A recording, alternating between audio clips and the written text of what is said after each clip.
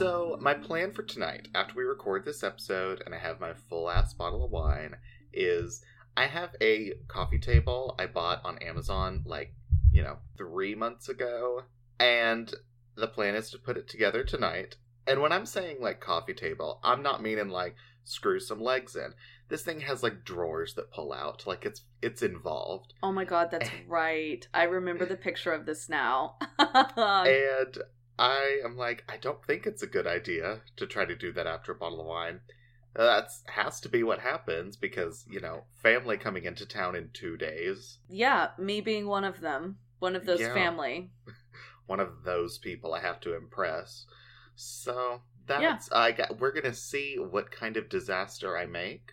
Although, my TV stand I built after a certain amount of drinks. So, maybe it's just, that's how I work best. Honestly, I'm expecting perfection, so don't let me down. Well, I'm just you kidding. always expect perfection from me, so it's not any different. Yeah, that's totally a lie. I'm not like that at all. I was actually thinking that if you wanted help, we could do it when I get into town before our, parents get in town. Ooh. Yeah, no, that's actually a better idea. Because then we'll both be having wine, and we can just, have 2 heads of drunk people doing it. I think it's perfect. Totally better than one. Yes. But anyways, hello everyone. This is Blood and Wine. I'm Tyler. And I'm Brittany. And we did that backwards, I think, but I feel like you usually say your name first, but I do. Not this time. Did you like introing this time? Did it feel really good? It did. I can see why you always want to do it. Yeah, 83 is all about you, I guess. It is. All right, Brittany actually doesn't have a case this episode. She's just going to be watching. I'm just going to add colorful commentary. Perfect. It's or black and white commentary. I don't know. It depends on what you're going to tell me. I mean, basically, it's I'm the movie and you're the director watching in the, commentary special. Who is actually going to watch that? Oh my god, that's really hateful. Rude. No, not you. But, when you get a DVD, I don't think anyone is shit, yeah. I just got the core. I want to know what the director has to say about every scene. Because it always winds up being oh, and we actually filmed this one. I think they'd gotten Danishes that day, so Hillary, she'd wanted a blueberry one. We were out, so she had an apple one, and I think 3 minutes into the first cut, we had to tell her, oh, you had a piece of cinnamon on your lips. So in this scene, I actually remember doing this one because Steven Spielberg had actually called me earlier that day to chat about he got a new golf club, and so yeah, afterwards he and I went to get Waldorf style, and you're like, I don't care. That was either something you actually heard on a director's commentary, or you did really good at riffing that. Thank you. That was fully impromptu. You should do improv. That's the word I was trying to think of, which clearly means I should not do improv. It doesn't mean you have to be able to come up with words. It just actually means that exactly. So never mind. It does. Well, we've got an exciting episode for you guys today, but before we jump into our topic, I want to remind you guys about our Patreon. Remember, we have 4 levels now. We've now got that $20 level, which gets you a free t-shirt or a tote. You direct an episode, you pick a wine, you basically just tell us what you want the episode to be all about, and we'll basically do it. But don't we have 5? Oh, I don't know. I can't count. We have 5. I was running through the numbers in my head, and I'm like, I think there's 5 now. I know. I saw the confused look on your face, and you're like, you can't do math, which is right. I cannot. No, it was a confused face of, oh my god, have we always only ever had 3? Sorry about that. You just basically gaslit me. Thank you for that. You're welcome. But definitely, if you haven't heard of our Patreon, go check it out. We've got a lot of additional content over there, about 35 murder minis, maybe 36 or 7. We've got our bottle talk episodes, which is where we just dive really deep into wine and all the things about wine. And just that deep dive for you. Those of you who want a little bit more information about the wine, can I say one more time? Also, I know, and it's like you're dangling it in front of me, and I'm like, I don't have it yet. I know, we have yet to open our bottles, but seriously, thank you to all of our Patreon supporters. Huge shout out. I love you guys so much. Y'all are absolutely incredible and just everything. Also, if y'all haven't, make sure to subscribe to us. We are on social media. What is that? What are we on? We're on social media. That's it. Which we'll talk about later, but subscribe to us on whatever podcast listening platform of choice you're on. So if you're on Apple Podcasts, Podbean, I don't know, Pandora. I don't actually know if we're on Pandora yet. I don't know, but we're on Let Spotify. us know if you listen to us on Pandora. Let us we know. are on Spotify. We've tried to submit. We're also on that Flingin' Flangin' Facebook, the Twitter. all those things that we'll chat about later. But the Instagram. Yes. Okay, listen. We're on the social medias. But subscribe to us on whatever podcast listening platform of choice you're listening to us on right now. And yeah, that's how you'll get alerted every time we have a new episode every Tuesday. Yes, and if you follow us on the Instagram, make sure you're getting alerted that we post things. One of my friends already took the shit out of me. Nope, that's not the right phrase. Sorry, well, what? not really a friend. It was a doctor, and it's a long story. No, so you had a colonoscopy. Yeah, oh wait, no, I'm sorry. I mean an enema. Basically, no. One of my friends was making fun of me because I called it the Star Wars, and I am also the youngest of the group, so. And that's an excuse. How? Well, because I said it as an old person would, and I am the youngest, kind of thing. Was I called it the Star Wars, and they were not happy. But what makes this funny is if the older people, they know it's Star Wars, not the Star Wars. Listen, because it was in the 70s, dude. Just let me live. Regardless, I'm just going to jump straight into our topic, because in last week's episode, you won with the Martha Moxley case. So for this episode, I wanted to kind of, go a little meta with the topic, because I think one of the most interesting things about the current wave of true crime passion and stuff, all the podcasts, the TV shows, all this, is just how many of these cases don't yet have answers or all the answers.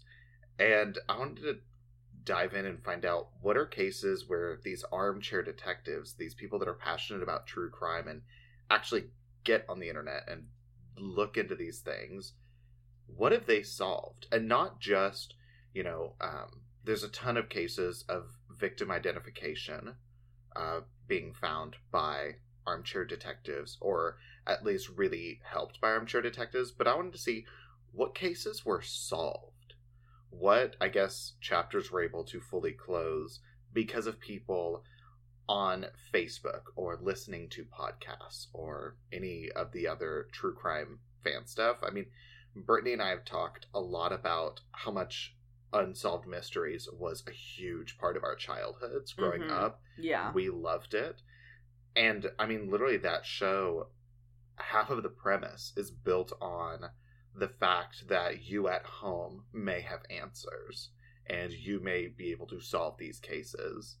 And so, yeah, that's the topic.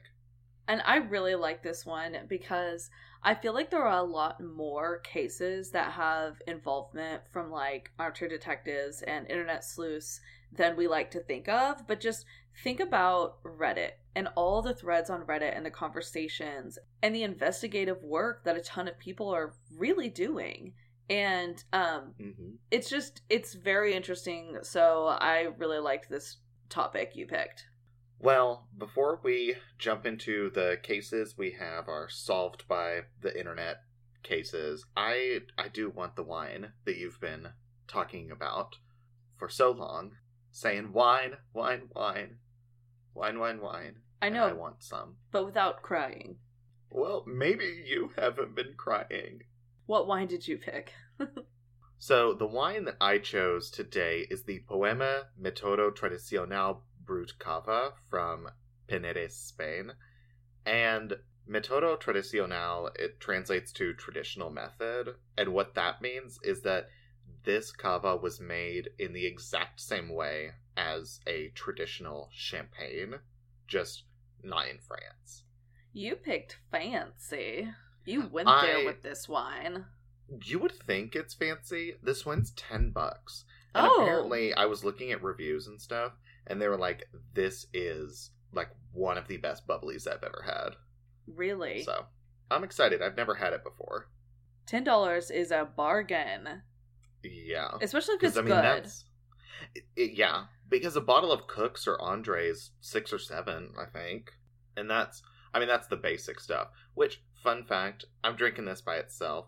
But if you're getting ones for mimosa, get the cheap stuff. Oh, yeah. You can't taste any difference. Yeah. And the same if you're making like a sparkling punch or something. Get the cheap stuff. You can't tell. But drinking it solo, that's when you want the good stuff. So, Poema very carefully observes the cava's like very stringent regulations to make this very high quality, small production cava. And like I said, it's made with the exact same traditional methods that are used in Champagne. The grapes that are used in this are grown in like the limestone hills around Barcelona, and the vines that they're grown on are a minimum of 20 years old. So this ain't new. No, it's not. They harvest them, and they do the harvest when the grapes are still green, and that gives them like the ability to have like very careful selection and ensure that only the best grapes are picked. They're harvested manually, so like by hand, and then pressed in 3 different wineries that are close to the vineyards before the different grapes are fermented separately. The grapes are then still separate, fermented in like stainless steel tanks. And then after all of that, they're blended and they do a second fermentation in the bottle. Which is really interesting to think about, that like when they put it in the bottle, the process isn't done. I mean, that's true of a lot of wine, because a lot of wines that age, they get better. Mm-hmm. Not all wine does that though, as we've talked about.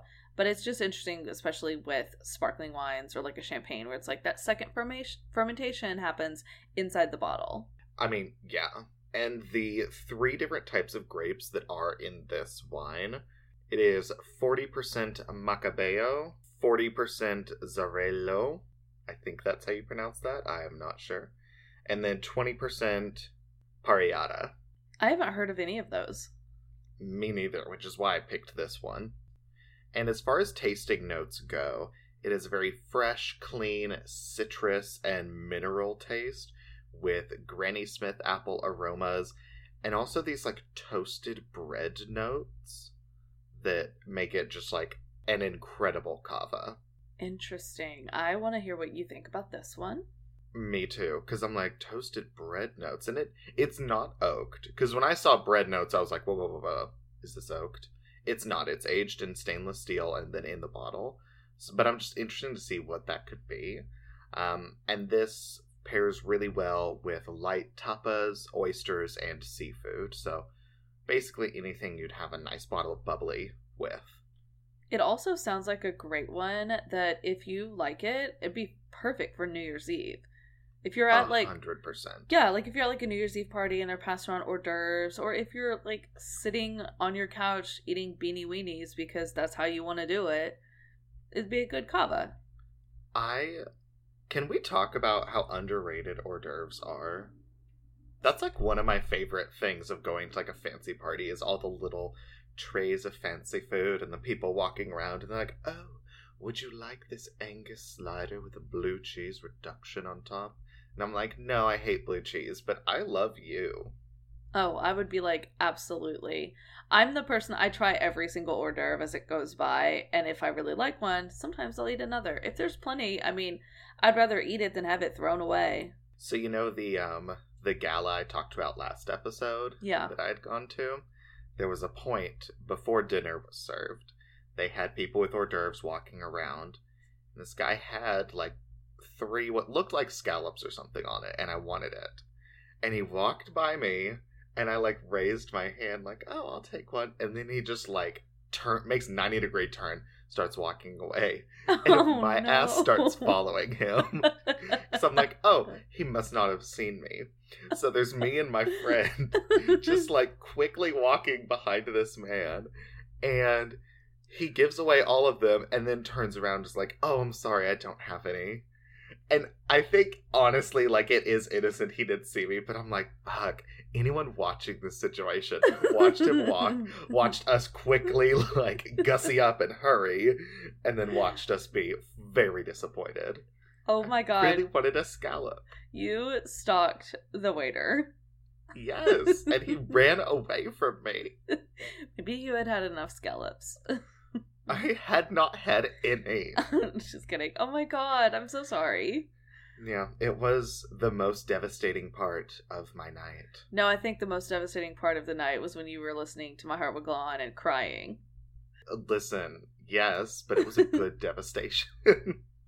Okay, well, can you please pop this bottle of champagne, except it's cava? Yes, I can. And it's got, like, the traditional cork where you're unscrewing it. And, yeah. Yeah, I'm currently uncaging it.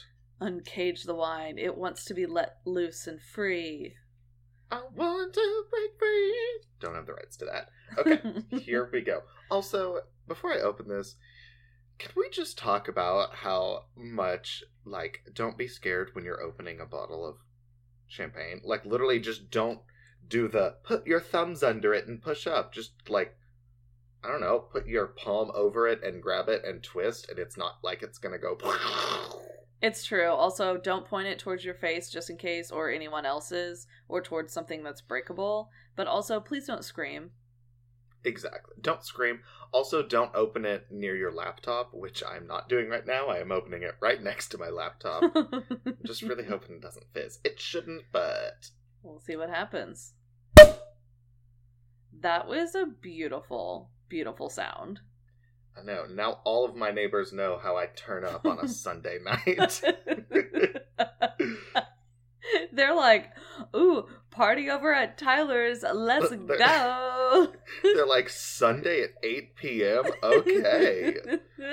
You do you, baby, you do you. Oh. That was a weird sound where I couldn't initially tell if it was good or bad, but I think it was good. No, it's amazing. It smells like... It honestly smells like a Sauvignon Blanc and a plate of brie. Like, it has that little bit of, like, salty brininess from a brie. Yeah, I know exactly. That, like, sharp citrus grannies. Oh my god. Hurry up with yours. I want to drink this. All right. Well, I will tell you about my wine now. And this is one that, you know, with Thanksgiving just happening, maybe you're seeing, like, a shit ton of Beaujolais Nouveau on the shelves still. And I'm going to tell you why that is. So, for today's episode, this is the 2018 Georges Duboeuf Beaujolais Nouveau from Burgundy. It's made from the Gamay grape, so it's from France, and Beaujolais Nouveau it's a French tradition that celebrates the very first wine of a new vintage, and it's generally always the Gamay grape. I haven't seen it as anything else. Listeners, let me know if you have. But it's a very, like, fresh and fruity wine. It's bottled only a few weeks after harvest, and it's meant to be enjoyed immediately upon release. So this is a 2018, so it's last year's grapes, but they were harvested, I guess, like September 2018, and so it's already, you know, the next year it's on your shelf ready to be consumed. Basically just the time for them to process it and put it in the bottles, then you need to drink it. But it's one that it's lighter, so it goes so well with turkey. And that's why you see generally when people bring a red wine to Thanksgiving, it's either a Beaujolais Nouveau or a Pinot Noir. And it's because those are on the lighter end.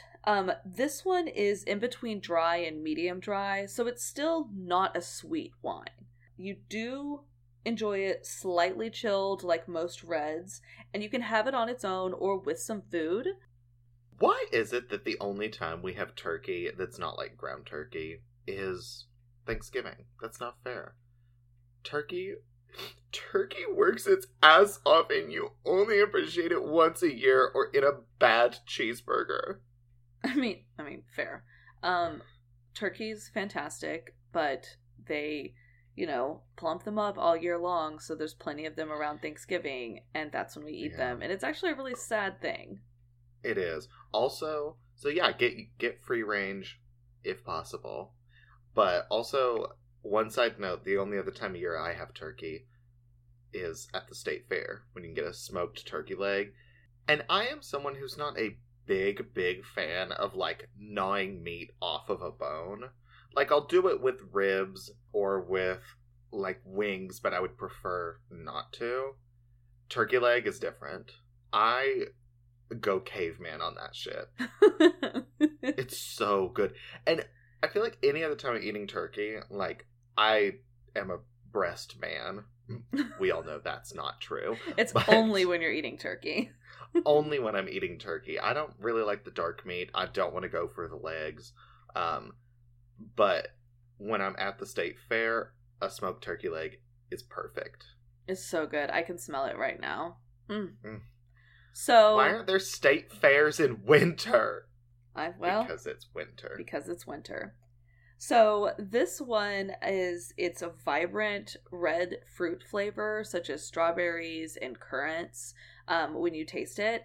And it also has an aroma that's really intense and fruity. And because of that, it's perfect with like cheese, charcuterie, and traditional holiday fare, which, like I just said, perfect for your Thanksgiving meal.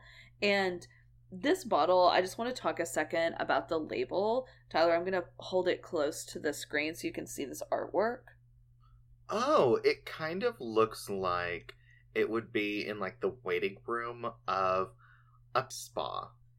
It is a piece of artwork titled Foolish Pleasure by Chloe Mayer. And I love that. Foolish Pleasure, your wine, like it totally is. It's very summery and fun and pink. I love it. Me too. So I'm going to get into this and I'm going to see what this Gamay grape tastes like in its, first vintage for 2018. Okay, baby wine. I don't have my foil cutter, so I'm going to try to just like pull this cork just straight on out. So it worked. Wow, that was easy.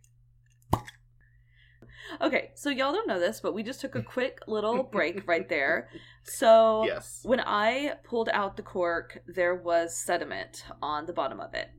So I want to take a second to talk about sediment. Again, this is like a new grape or like a new vintage. Maybe it has to do with that. But sediment is not bad. I know there's that one episode when Tyler drank some and it was disgusting. Actually, I think that's in a Murder Mini. When I got a mouthful of like sand and dirt. Yeah, it's not something that's bad for you at all. It's not a liquid. It's like getting sand in your mouth, and so it's not something you want with a wine. Well, some wines have it a little bit, no big deal. You can filter that. So I have a wine aerator that has like a little filter. So I just aerated some wine. So I've literally got a liquid measuring cup filled with wine. It's got half the bottle. I'll get the other half in a second. I'm right at the 2-cup mark, 16 ounces. So it's actually a little bit more than half the bottle. But if you don't have that, pour it through a coffee filter and it will serve the same purpose. I mean, that's what I would do. I don't have an aerator, so I do have coffee filters, and usually I never think about it because I usually don't notice until I'm at the end of the bottle. But sometimes if, your wine was stored sideways or upside down or like whatever, or if there's just, I don't know, I guess you get lucky and get some on the cork, you'll know. But yeah. Also, don't ever put it through a water filter, okay? No. I've done it before. Tyler's made that mistake. That's not how you want to filter it. It's just like a very simple using an aerator or a coffee filter. Don't actually try to filter it. Don't do it. Yeah, if y'all want to hear about that experience, check out Bottle Talk. I think it was in our like wine tips and tricks episode. Oh, I think it was when you were like, and the number one thing to never do is this. It is literally the worst thing you can do to wine ever.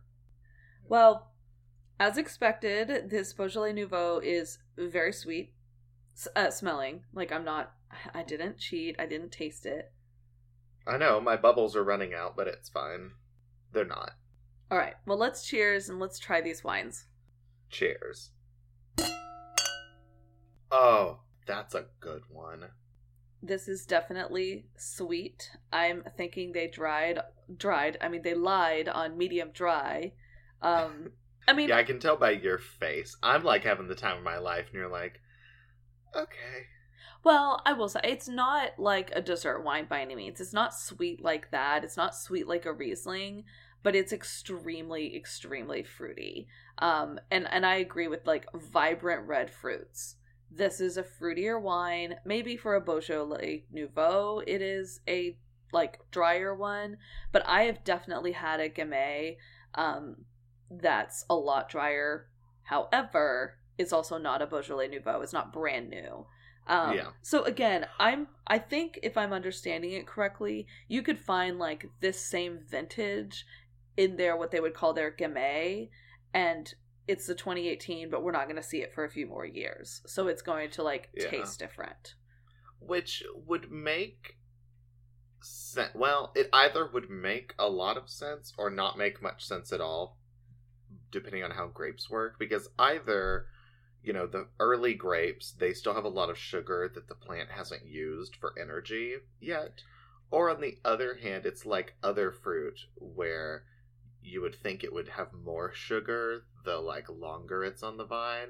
So I don't know. Well, and the fermentation process for a Beaujolais Nouveau is not very long. It's only 12.5% alcohol.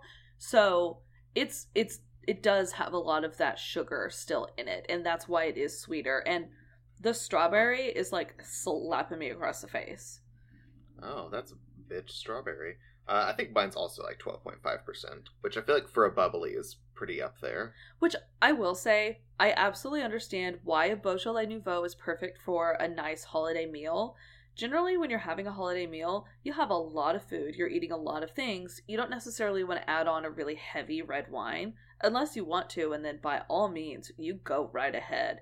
But if you want just something to sip on while you're eating your turkey and stuffing and mashed potatoes and green bean casserole and all the things that are so wonderful, this one definitely would do it. It would also be really good with ham, like at Christmas time. So if you still see some of the Beaujolais Nouveau on the shelves now that it's after Thanksgiving, go ahead and grab a bottle if you've never had one. Give it a try. If you don't like it, you don't like it. They're generally not very expensive. I would not spend a ton of money on a Beaujolais Nouveau. Again, because of all the things I've listed, it's their brand new grapes. It's the first from that vintage. But it's something I think everyone should try, because I think it helps you understand and appreciate other wines when you know what a wine tastes like when it's like fresh. Baby wine. This is baby wine. The wine itself is a baby, not for babies. That's Welch's grape juice.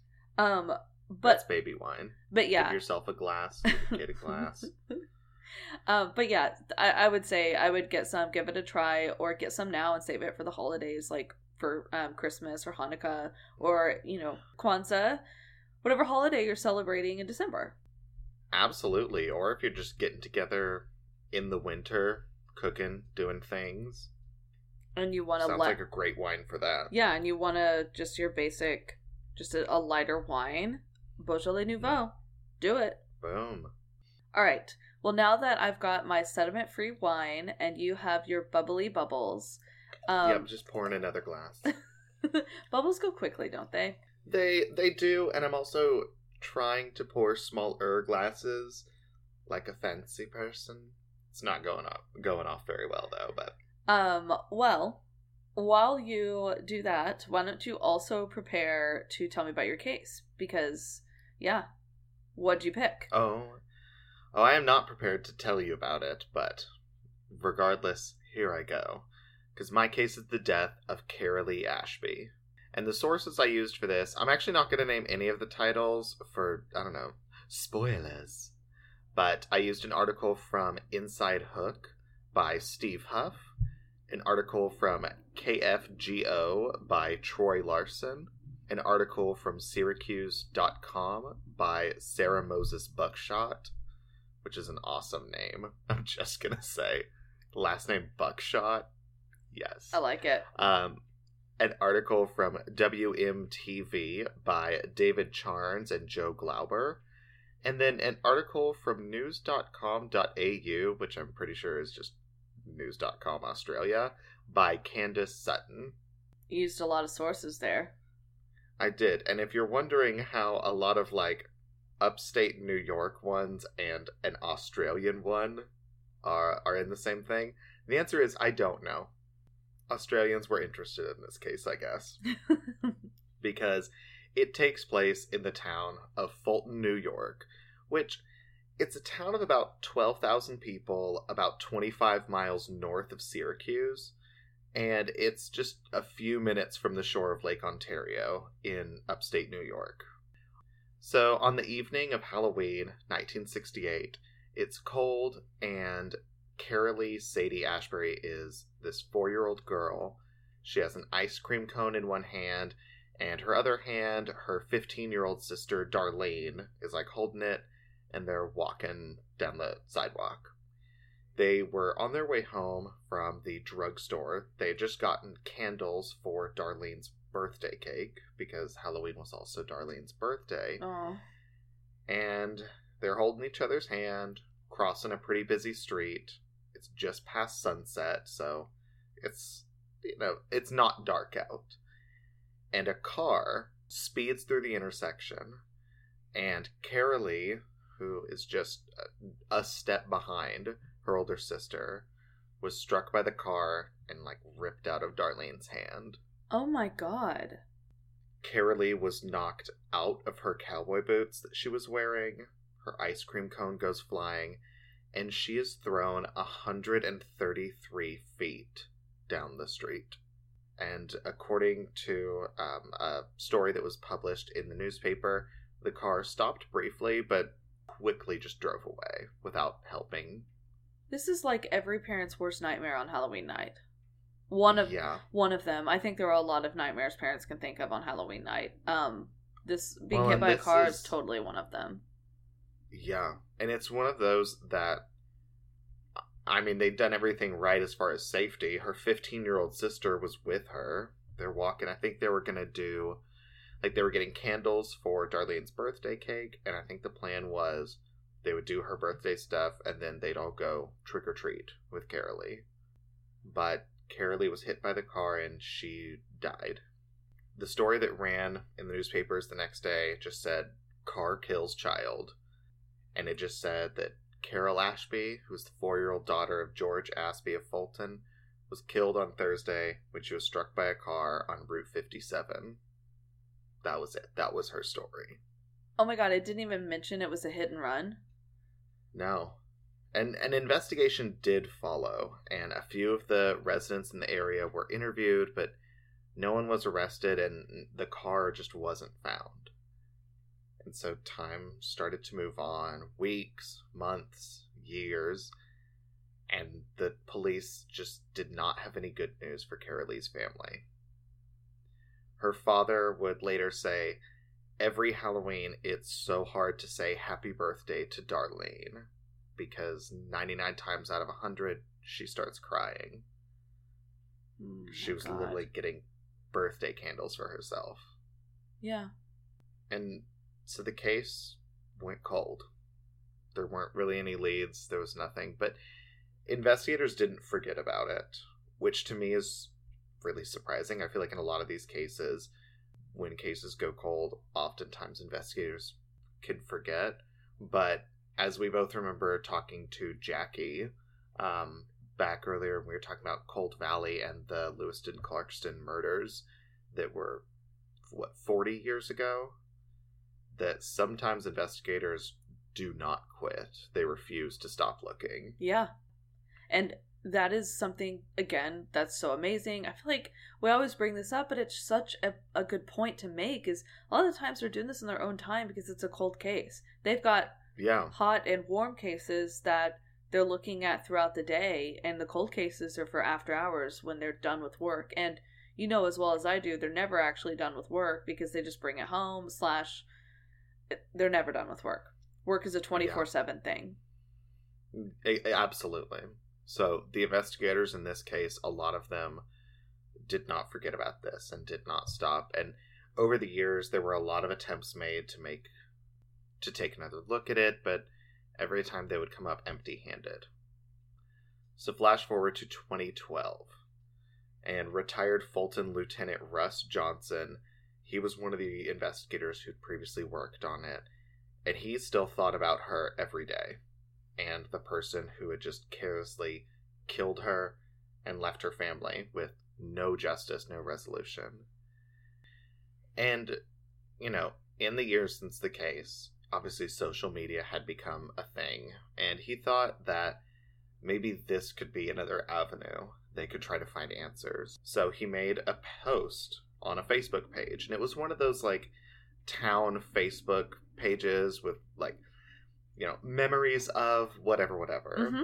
Yeah. And just one where people who'd lived there and moved away or whatever would, like, talk about, you know, the history, and, you know, that's probably where you'd see, like, all right, graduating class of 1987, we're having our, you know, 30-year reunion at the Holiday Inn or whatever. Right. You know, different things like that.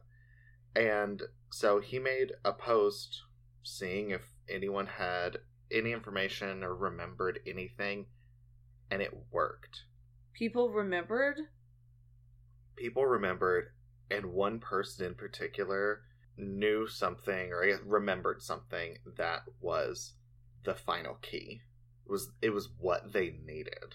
Well, and this is huge because, again, like you said, the article that ran in the paper was just like a sentence of fact of like, oh, yeah, this happened. Investigators are looking into it. And one thing I do want to note about my case, while it's not really, you know, technically being solved by armchair detectives, because Lieutenant Johnson used to work on the case, used to be an investigator. He is retired at this point, so it's more of a passion project, and it was also solved online. And when I found this case, I really wanted to do it, and no one's going to stop me from doing what I want to do. So, there we go. No, well, and it's fair, and it's still the way that social media influences investigations now. Yeah. It's a huge part of how we transmit information, how we communicate. And so obviously it's involved. I mean, we have talked briefly about the horrors that are Facebook Live and the ways some people choose to use it. And so, yeah. It is why I don't go on Facebook Live anymore. I used to. Like, I was that kid who, when I was like 22, I'm at the club. I'm going to go on Facebook Live so everyone can see how much fun I'm having. You did used to do that. And now, I did that a lot. I also went to the club a lot. But first off, I kind of stopped because then it would be like, your father is currently watching your story. And I'm like, first off, it's 4 a.m. for wherever you are. You should be in bed. And then second off, I'd be like, yeah.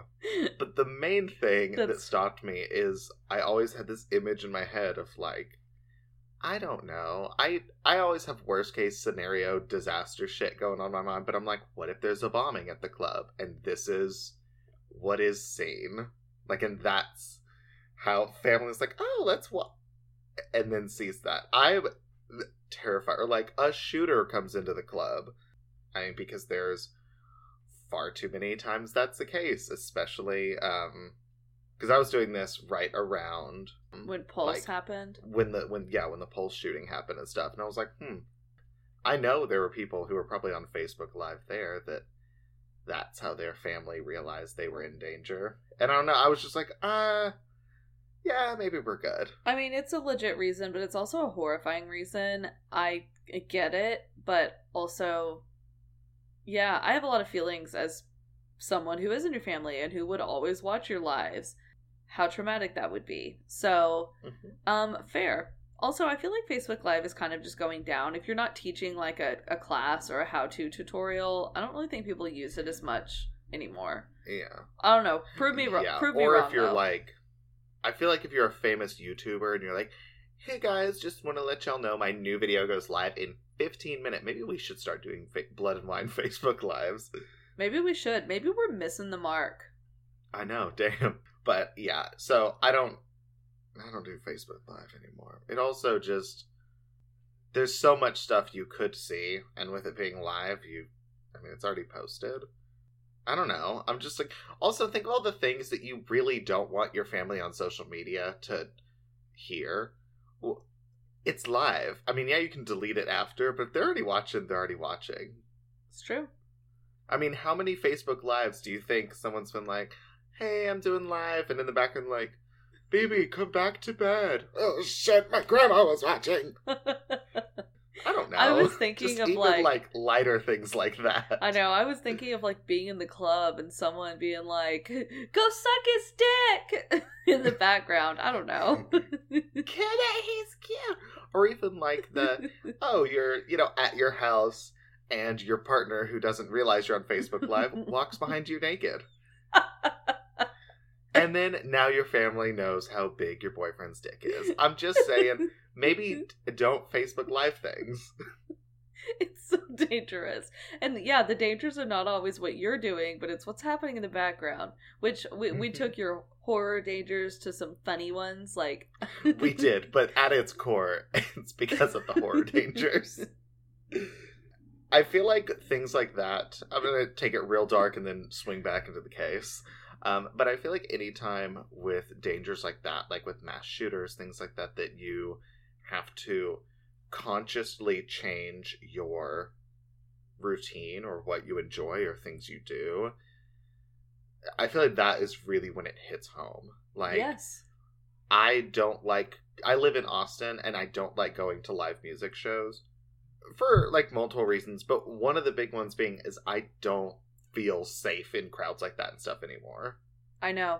I went and saw the Joker movie on opening weekend. You know that. I went with our sister and our mom, and I didn't go on opening night because I just wasn't sure. And yeah. I looked at the news before we went to see if anything really happened. And a couple incidents did, but there wasn't anything huge. And so we went. But it's just like, I don't know. I hate that we had to do the check. Yeah. And as much as it's one of those things where, you can fall victim to a mass casualty event like that, going school shopping, back to school shopping, or it doesn't have to be anything that you would ever think of as dangerous, but even still, those times in my head when I like recognize I don't know about this, I'm like, I'm good. I don't want to go. So yeah. Anyways, back to my case. So he posts on Facebook, and this woman contacts him, and she is anonymous, but I assume not anonymous to him, but like to all the news stuff is anonymous.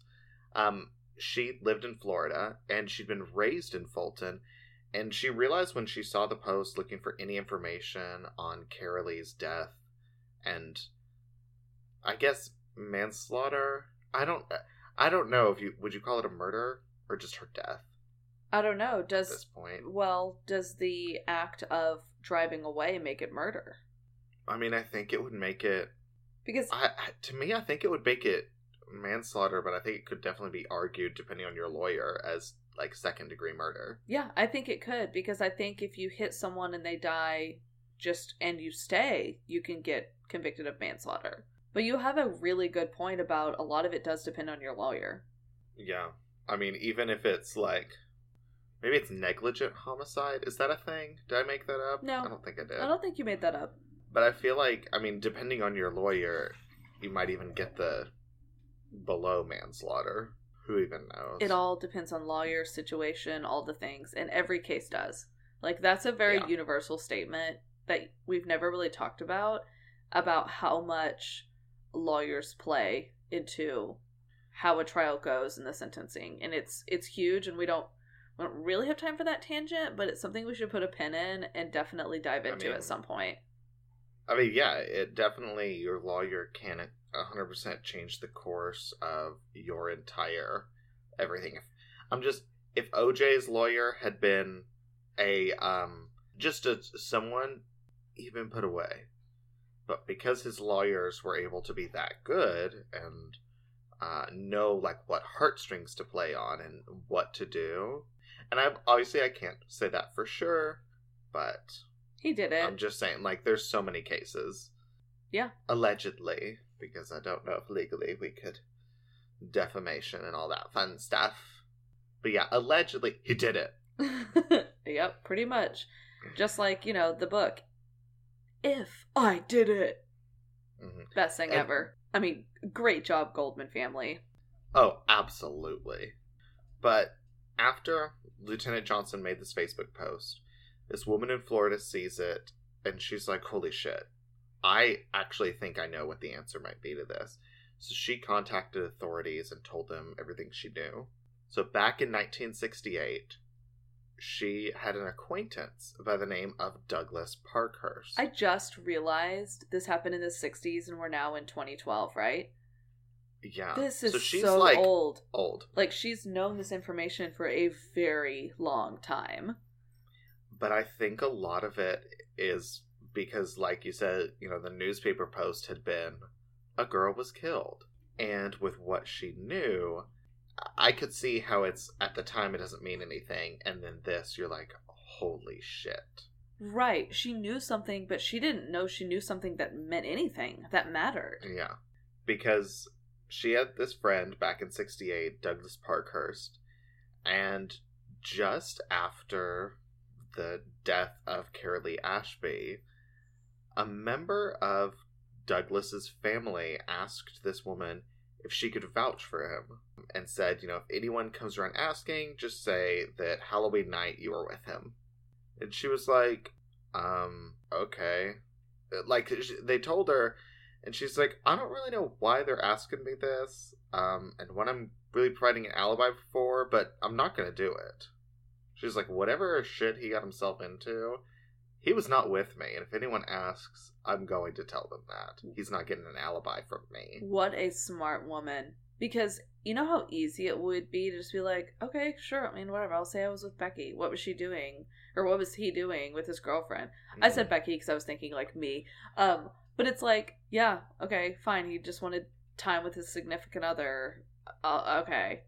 Like, there are so many, like, harmless things. Maybe, or even, like, harmful, but not as bad as killing a child, like, oh, he was cheating on Rebecca, or, something like that, and, oh, okay, sure.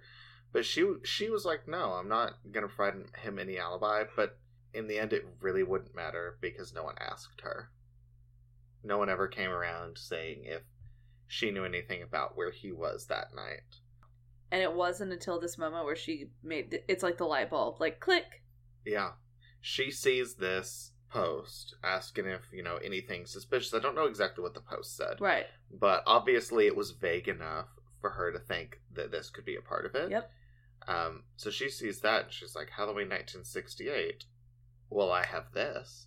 And so she called the police up there, and when she told them, it became this, like, the crack in everything that they needed to, like, get into the meat. Oh my god. There's a lot of mixed metaphors going around, but the crack in the meat. It was the crack in the pot pie to get to the meat. Pot pie is so good. Which is the killer. Pot pie is not that great. Have you ever had homemade pot pie? I think you made it for me once, and I was not a fan. Wow, yeah. That really just hurt a lot, because I love to cook, and you know that. It's fine. I think I'm a great cook. Tyler has wrong taste buds. Yeah, but I also don't like things like chicken and dumplings. Oh my god, you really do have broken taste buds. It's the same profile. I guess I do. What if I just every single day when I wake up, I take one of those Miracle Berry taste pill things, and I'm like, why do I hate normal things? Have you ever seen those? Yeah. Oh my god. It's where basically you eat, like, I don't know, a bean and it tastes like a raspberry. Right? I mean, first off, when have you ever eaten a bean? This is not Jack and the Beanstalk shit going on. You eat more than one bean. Second off, they make, like, sour things taste super sweet, and sweet things taste, like, bitter or sour or something. Anyways, like, you bite into a lemon, and it's, like, cloyingly, disgustingly sweet. Or a spoonful of ketchup tastes like fucking icing. Ew. A bell pepper is like a fresh apple. Taco Bell is fucking weird. Let me tell you that. Oh my I had them God. at a party once. We were all doing taste tripping pills at a party in college because we were those kids. And then we had like a Taco Bell taco pack, and it was fucking gross. That's so weird. And yes, maybe that's why you don't like my chicken pot pie. So rude. I'm sure your chicken pot pie is delicious to someone that likes chicken pot pie. But I think my issue with it is I think gravy and chicken is a real gross combo. Unless it's specifically the gravy that Daddy makes when he does like fried chicken and it's that kind of brownish gravy. It's really fucking good. Okay, well, also, I'm pretty sure that our stepmom is the one that actually makes that gravy, so that meal is one she's done for years. Okay, well, shout out to you. It's amazing. Whoever makes it, it's incredible. And that's the only time I like chicken with gravy. You know what? You're wrong. You're wrong. And I like how you tried to save yourself, but I'm still real hurt that you've held this in for years.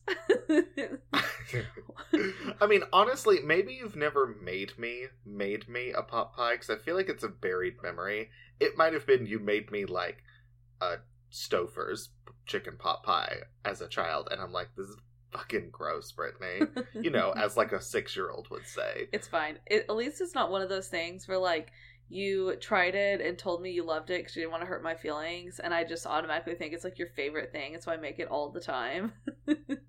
Yeah, I have people that I have that relationship with, and I'm like, God damn it. I've made that mistake of being like, oh my God, this is amazing. Well, they love it. I make it every time they come here, and I'm like, and also we had one of the cafes at work has been doing pot pies on occasion, like chicken pot pies, and it's just a lot. Okay, Tyler, I get it. You don't like chicken pot pies, especially mine, so I'm never making it for you again. Listen, I'm basically saying read between the lines and never cook for me. And I'm not. You're a great cook. Also, I was going to say, that is a bold-faced lie, because we cook together all the time. It's true, and I usually make you cook. I'm like, I'll do the prep work if you want to cook, like, because you're better at it than I am. Thank you. The only thing I am confidently good at now is, like, doing stuff on the grill. That I can do, and I can do real well. Yeah, you can. And then I can do other things. If it's Italian food, I have that down. But, yeah, no, basically anything else, it's Brittany's place to be. Anyway, this is not a food podcast. It's a true crime podcast. The opposite I'm also of food. hungry. Did you not eat dinner? I had a can of soup. Oh my God. So you were full for like 3 minutes. Yes. It's like... But listen, Georgia went from Food Network to My Favorite Murder, and it worked out pretty damn well for her. So they're not unrelated. Okay. Also, Willow is here to say hello. Throughout this entire episode, she's been sitting on my lap. She just really wants to be a part of this, and she wants to say hi to you. Oh, hi, Willow. It's so nice to see you. But, anyways, she's very precious. Murder. Let's talk about crime. So, this woman in Florida, who again is remaining anonymous, so it's not like I didn't know her name. She didn't want us to know her name. She tells police what she knows about this guy, Douglas Parkhurst, trying to get her to be his alibi, and she's like, fuck off. Police realized when she told them this that they knew who this guy was, and they'd actually interviewed him back in 1968. No way. Yeah. He owned a 1962 Buick like the one that was seen leaving the crime scene, And so they interviewed him, but it didn't go anywhere. So after that and this piece of evidence, they immediately started piecing everything together and knew they needed to talk to him again. So, back in 1968, in his interview, Parkhurst told police that he'd been in a car accident on Halloween night. You know, he said, I ran into a guardrail, but it actually wasn't even in Fulton. It was in the town over Volney. And while the damage to his car did not match hitting a guardrail, he wasn't questioned again. And not long after that, his Buick disappeared, and he was enlisted and deployed to Vietnam, where he served 2 tours of duty. So, basically, untouchable. He went under their radar. Yeah. So now in 2012 and 2013, they had this tip, and they were able to interview him several more times. And slowly the truth began to come out.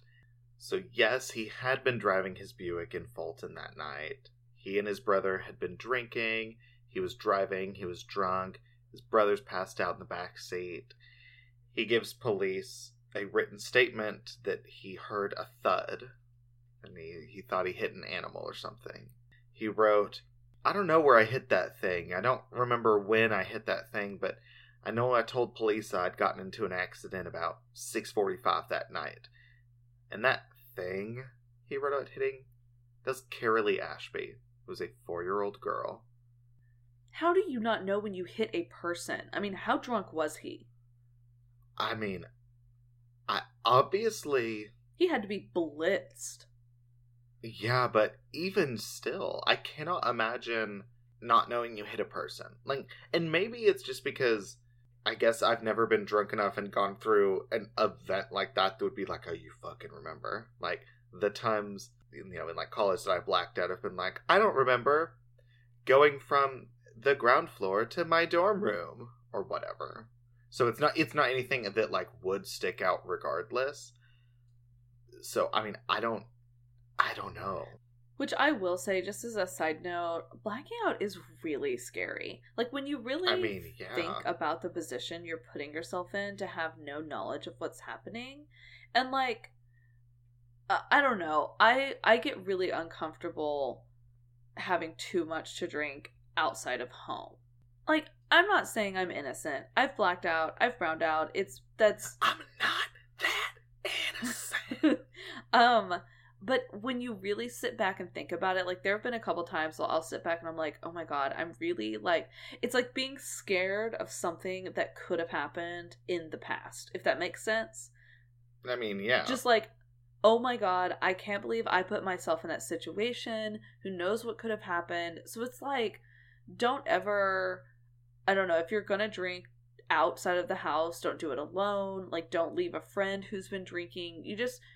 You never know what can happen. And obviously, considering we talk about all the things that we do on this podcast, like, obviously I think the worst, but that stuff happens for real. Like, there's a reason we have an unending list of content for this podcast. As horrifying as that reality is, it is our reality. Yeah. So I'm just saying, if you're gonna drink a lot, you do you. Be safe, though. Don't drink too much, like, because alcohol poisoning is a thing. I mean, absolutely. And the thing is, in this case, what makes me so mad is, you know, he's calling Carolee, like, a thing. He's like, I don't remember hitting that thing. Yeah. And he claimed he didn't see what he hit. He didn't remember stopping after the accident. 'Cause remember, the car stopped and, like, long enough to recognize what just happened and then drive away. Yeah. And yeah, maybe some of that's true, but I don't know. I cannot fully accept that he had no idea. That he was even that drunk to remember nothing. I know. I have a hard time with that as well. Which, and a side note, obviously this is a drinking podcast. Like, we're sitting here drinking wine, but I mean, yeah, we're doing it safely. We're both at home. Obviously, I mean, I'm not doing anything after this, and we're not going crazy.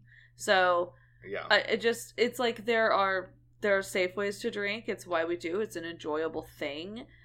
We like learning about wine, but there are unsafe ways to drink as well. And so you have to know the distinction between the two. And clearly he is doing the very unsafe way of drinking. Yeah. I mean, y'all will never hear a Blood and Wine episode that was recorded while on the highway. Like, that's not happening. Or even, like, a Blood and Wine episode where we end up being like, alright guys, we're gonna go to this party and not live. We also don't live in the same place. So, but I'm just saying. Yeah. Yeah. Drinking is totally fine as long as you're responsible about it. And just don't be a dumbass. Don't be a dumbass. Basically. But back to the case. So, you know, he's saying he blacked out and stuff. I absolutely don't believe him.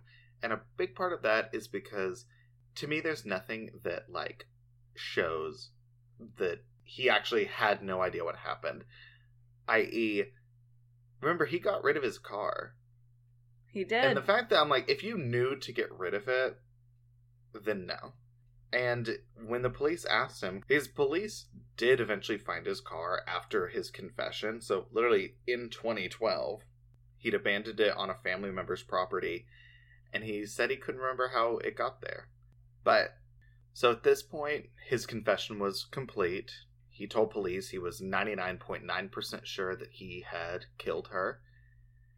And after that, it wasn't long before he picked up his life and moved to Maine. Wait. He just moved to Maine? Why is he not in jail?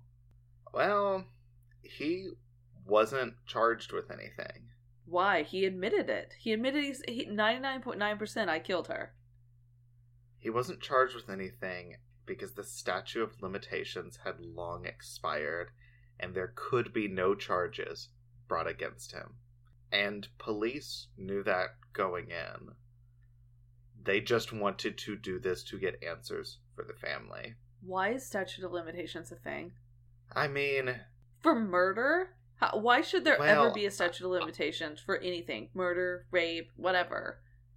I don't know. I mean, I think in this case, it must have been they could... Because the statute of limitations for murder, I think in places that have it is like 72 years.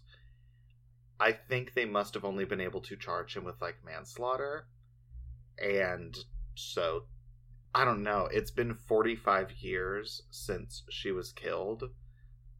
So... I don't know. I don't know why that's still a thing.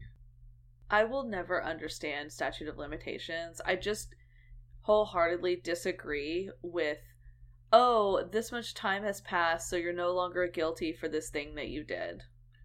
No, especially in crimes that have a clear victim. Yeah. Or violent crimes. Yeah. Like, you know, if you shoplift when you're 12... or whatever, or, you know, you shoplift when you're 20, and, I don't know, the store manager finds footage of that 40 years later, should you be charged with that? I mean, yeah, probably not, but... I agree. I think with violent crimes. But I think I think in violent crimes and stuff, why? Because I promise you, if you rape someone, that trauma is still there for them 50 years later. Exactly. That's not left them. No. That doesn't go away. No. But the statute of limitations had passed for this. He wasn't charged. And the police, their goal was just to get justice for her family and to find answers. And they did. Which is great. But he never even apologized to her family for killing their daughter. Well, he called her a thing, so we clearly know he had no soul. Yeah. And this is not where the story ends, though. 5 years later, he was involved in another hit and run.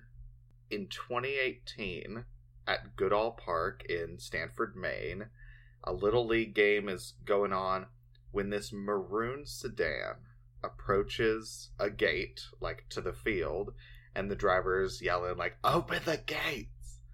And then just a moment later, the car smashes through the gate and starts driving around the baseball field while a Little League game is going on. So there are, like, baseball kids just running away, running out of the way from this car. After racing past like home plate, the driver aims for another gate on the other side of the field and just starts flooring it. And in between the car and this gate is a man walking with a group of kids, and he pushes them out of the path of the oncoming car and it, tries to close the gate so they're not going to get hit. But he was hit and he was killed. And that man was Douglas Parkhurst. Oh, he was the one saving the people. Yeah. He was at the game. His grandson was playing ball that day, and he was killed in a hit and run. This is a weird level of karma. I don't know. I'm not trying to be, like, sassy about it, but I do think it's a level of karma. Yeah. But who is this person that was mowing down a Little League field? Like, that's beyond, no, that's unimaginable, that level of hatred. So that person was a woman by the name of Carol Sharrow.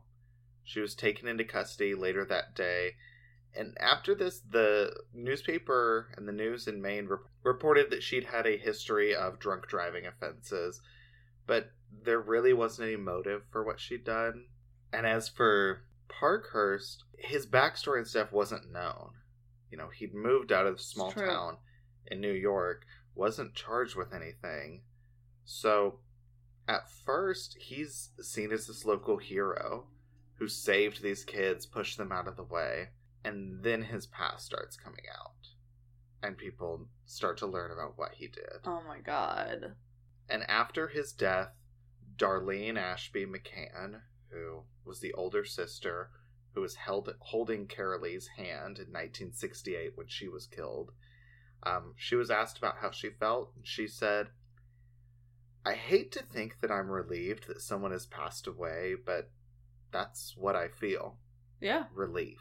She said that the circumstances surrounding his death were ironic, and they were riddled with a lot of coincidences. I mean, first off, the big one being he died in the same way that her sister did. Yeah. Struck by a drunk hit-and-run driver. But beyond that, the driver of the car that hit him was named Carol. Her sister's name was Carol Lee. And also, he was 68 when he died, and her sister died in 1968. This is almost like literature. The way these things are tying up. Parallel. Yeah. Yeah. She did say that there was one big difference between the crash that killed her little sister and this one. She said that his family will have it a lot easier because they don't have to sit and wonder what happened. Well, and the fact that he got to have a life. Yeah. And she didn't. Carol Lee was 4 when she was killed. He was 68. He had to have everything. Yeah. She didn't. And that is the case, the death of Carolee Ashby. I wonder how much law enforcement is using Facebook as a tool. Oh, I would assume it'd have to be like all the time. Yeah, that totally makes sense. I know that there are like victim advocate groups and like the web sleuths are using it. And you've got to believe that law enforcement also has a hand in it because it's such a resource. Oh, absolutely. Well, tell me about your case. What case did you bring that was solved by armchair detectives? Okay. Mine is about the murder of Lynn June.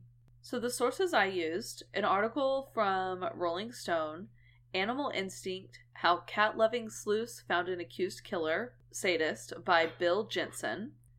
Cat-loving sleuths. I mean, yes. Me. Absolutely. Best article title ever.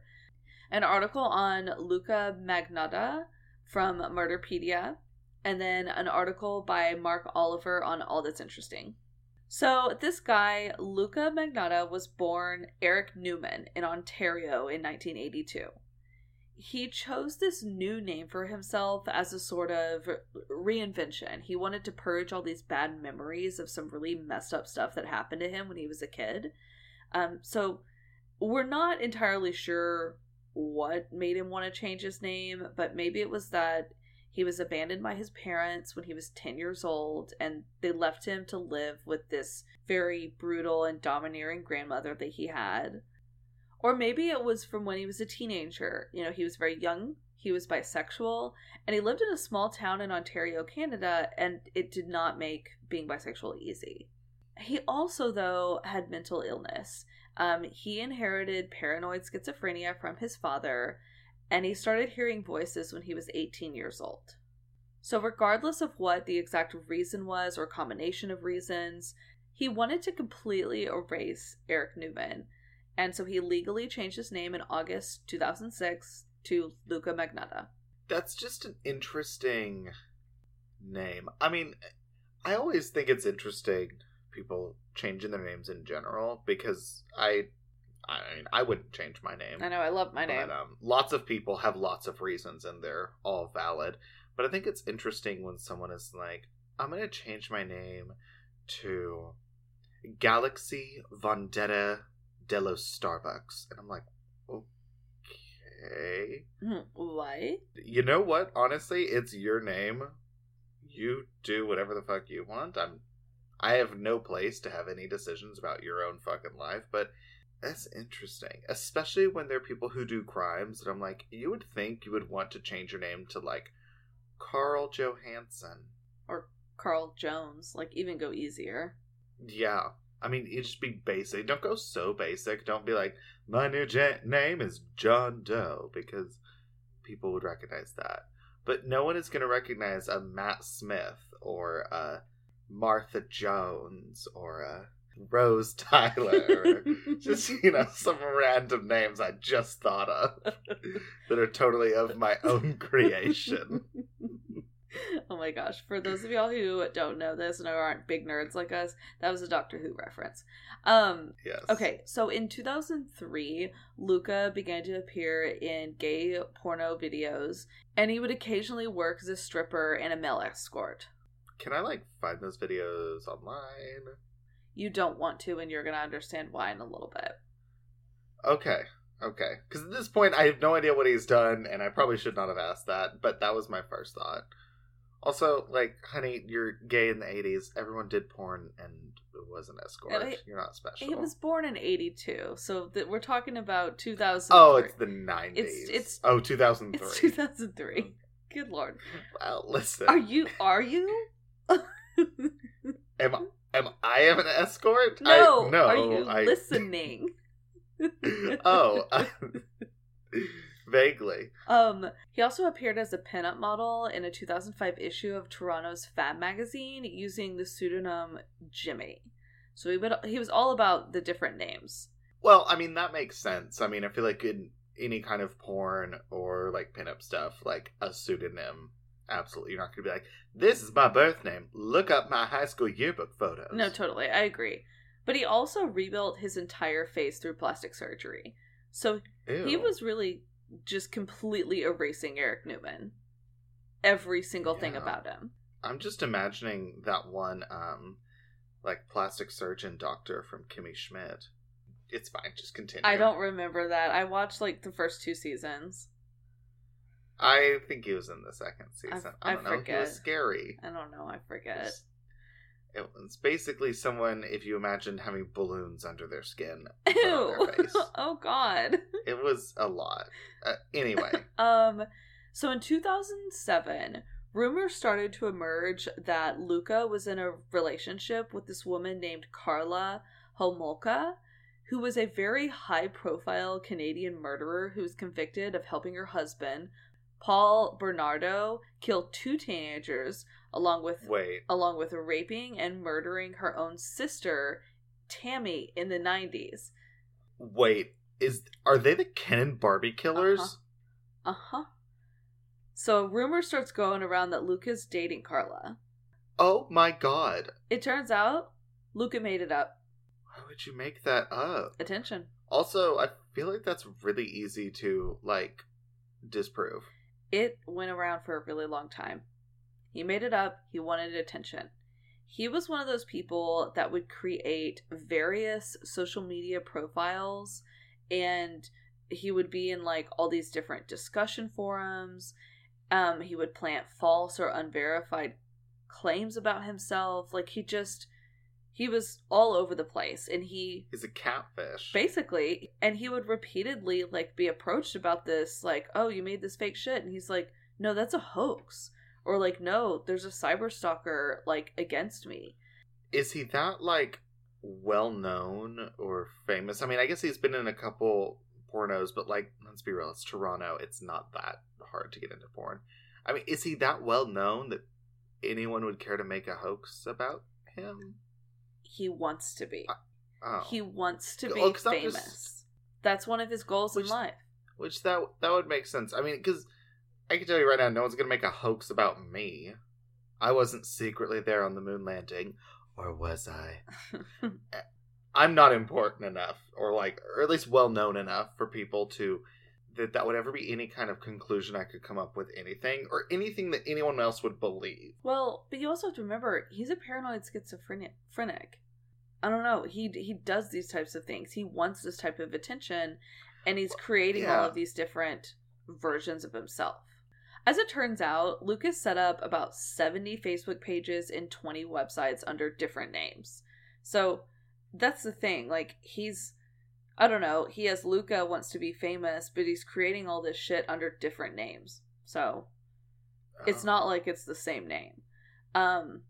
So, that's Luca. Lin Jun was an international student and an undergraduate in the engineering and computer science facility at Concordia University. He worked part-time as a convenience store clerk, and he had been studying in Montreal since July 2011.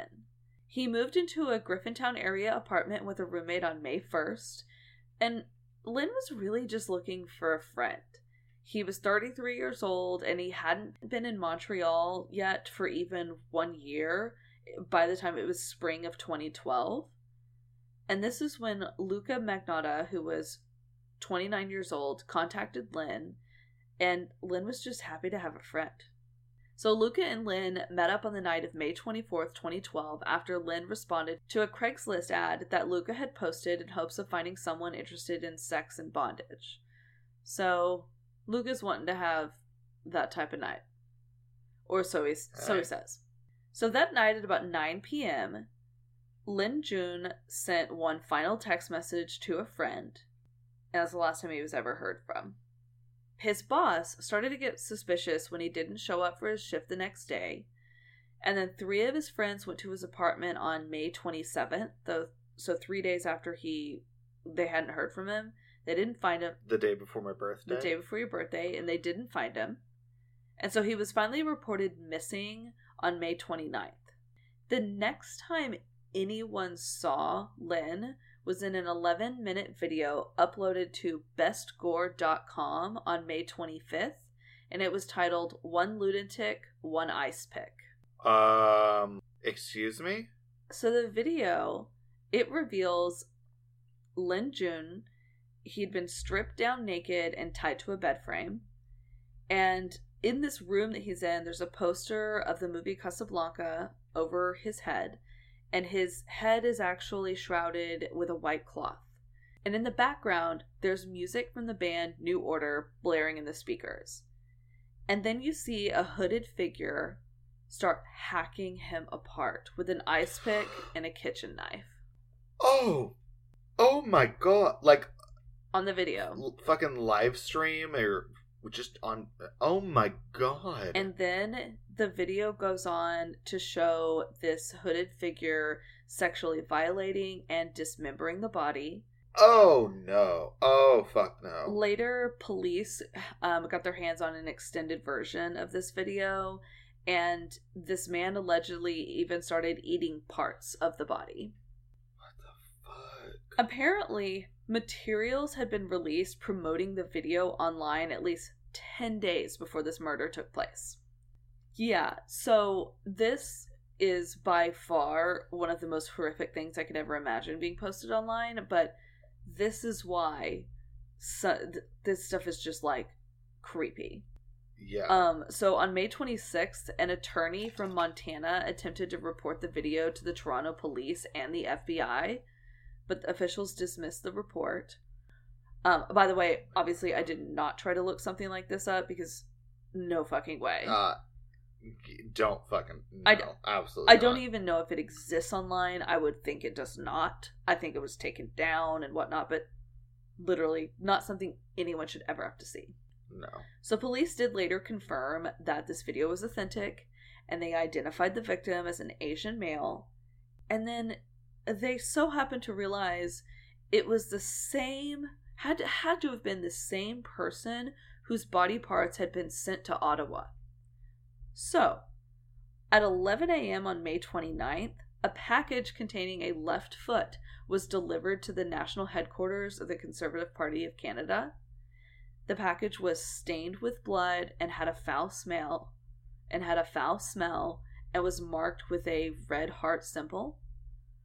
Another package containing a left hand was intercepted in a Canada Post processing facility, and it was addressed to the Liberal Party. And then, outside of an apartment building in the Snowdon area of Montreal, there was a suitcase that had been in the alley for a few days. The building's janitor had noticed this suitcase multiple times when he was outside, but then there started to be this really horrid stench that started to come from this suitcase. Up until May 29th, the janitor just ignored it because, someone just threw their trash outside, whatever. Yeah. But the smell from inside was getting worse and worse. And obviously, you've already assumed what's about to happen. Nothing could prepare him for what happened when he opened that suitcase. Inside, he found a man's severed torso. All of the limbs had been torn off. Head, arms, legs. Holy shit. So at this point in time, Luca Magnotta was already being investigated for horrific acts of violence for about a year before he killed Lin Jun, which obviously, I'm sure as you've picked up, yeah, Luca did this. That's the whole... yeah. We know that's what happened, but the police don't yet. Yeah. There had been a group of online sleuths. They'd been working together on Facebook to hunt down Magnotta because he uploaded a video of himself killing animals. So, on the evening of December 21st, 2010, this man named Ryan Boyle had been surfing the web at home in Maryland. He was an Army vet who had made a civilian transition into working on aviation electronics for the Navy. And so he's just at home one night toggling between YouTube and 4chan. And he noticed someone had uploaded a video titled One Boy, One Kittens. And in the video, this person suffocates 2 tabby kittens. What the fuck? Exactly. So Ryan sees this video, and he's this big animal guy, and it hit him in a really personal place, and he wanted to see this person pay for what they had done on this video. He's literally just surfing 4chan and looking at funny stuff, and he came across this video. So he was horrified. I hate this. So he started to read the comments on the video, and someone suggested that something ought to be done. And Brian was like, yeah, I think that's a great idea. So he goes to Facebook and he starts a group called Save Tekete. So the, but TEH. Save Tekete. Yeah. Boyle then clicked back to 4chan to leave a comment, let the people know about his Facebook group, ferry them over. And this is when he noticed that someone else had the same idea he had, and that person had 50 people, he only had 20. So he contacts this other admin who happened to be a 14-year-old named Dylan. At least that was their internet name. And he was like, dude, let's join forces. Let's put our groups together. And so Boyle, under his alias, Save Kitty, he became the admin of a Facebook group titled Find the Vacuum Kitten Killer for Great Justice. On the very same day that Boyle found this video and started the group, there was a woman on the West Coast. So I said Boyle was in Maryland. Someone on the West Coast, using the internet as the alias Bowdy Movin', she saw the video in her Facebook feed and found her way to the group. She'd been following an animal mutilation case on 4chan, and she became really intrigued at how users were able to identify a Texas girl who was responsible for posting photos featuring the decapitation of a dog. Oh my fucking... The internet is horrible, I know. It I mean, it's awful. It's in some ways the best thing ever created, in some things the worst. And I know the reaction that I'm having right now to animals getting murdered is very visceral and very horrified, but I don't know. There's something about animals that literally all they do is trust you. That's literally it. Yeah. You know, your pets trust you. You know, when people abuse their pets, their animals are always, you know, it's the, well, oh, what did I do wrong for this kind of thing? And it's just fucking horrible. And to put it online, to show it off as entertainment. Mm-hmm. I know. I hate your fucking case. All of it's done. so messed up. It's so messed up. So, Movin, she found it really fascinating how the people who were able to find this Texas girl, they used the data from the phone and the EXIF, which is an exchangeable image file format that contains information such as the file's format, the time, the date, the GPS. It's got all of that. So, like, you know, when you post a photo on Instagram and you go to pick your location and it already knows where you took it? Yeah, it's like, obviously you took this in wherever, and you're like, yes, but okay. That's this type of file. So she was really intrigued how they used that information and matched it up with images from this dog. And she had a background in IT, and she felt that she could help find the person who'd murdered the kittens. So the group started, it's growing. It's a growing group, and everyone in there is starting to throw around theories, and they would look at objects in the killer's room that you could see on the video. You know, they saw the bedspread that was decorated with an image of a wolf. So where was it sold? Where did this person buy it? There were voices in the background that sounded like they were Russian. Were they really voices? Or were they really Russian? They would even look at the walls, look at the electrical outlets. Is this Europe? Is this North America? What part of the world is this? And they would pursue any visual clue that might help them identify whoever this was in the green hoodie. Eventually, this kitty video was seen by Sia Barbie. So she's one half of the Barbie twins, and they were sister models who gained fame in 1991 after they posed for Playboy.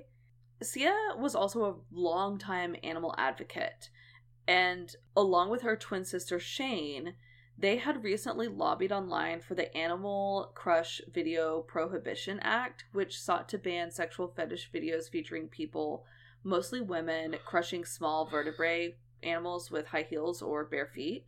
And yeah, you told me about this. Yeah. So they were behind the bill to, like, get rid of that, or the act. So the bill passed in November 2010. Twin. Yeah, I mean, the twins passed it in 2020. The twins passed it in 2010, and this again raised the twins' profile. Like, people knew about them, the media knew about them, and they were known as enemies of animal abuse videos. Which, honestly, we should all be, by the way. I mean, for real. If you're not, and if you can't be labeled as an enemy of animal abuse videos, that's it. Second off, they're the reason why 2010 became 2020. It's true. So, Sia Barbie joined the Vacuum Kitten Killer Facebook group under an alias. I just wish there was a better. I mean, obviously, yeah, that's what it is. That's what happened. I just hate it and hate being reminded that happened. I know. I agree. So she joined under an alias, Lee Madison, and she informed the group that she had media connections that could help spread the word. So she then reaches out to Joe Panzarella, who had already seen the video. And Panzarella is one of the leaders of Rescue Inc., which is a collection of bikers who fight against animal abuse on Long Island. They're in New York.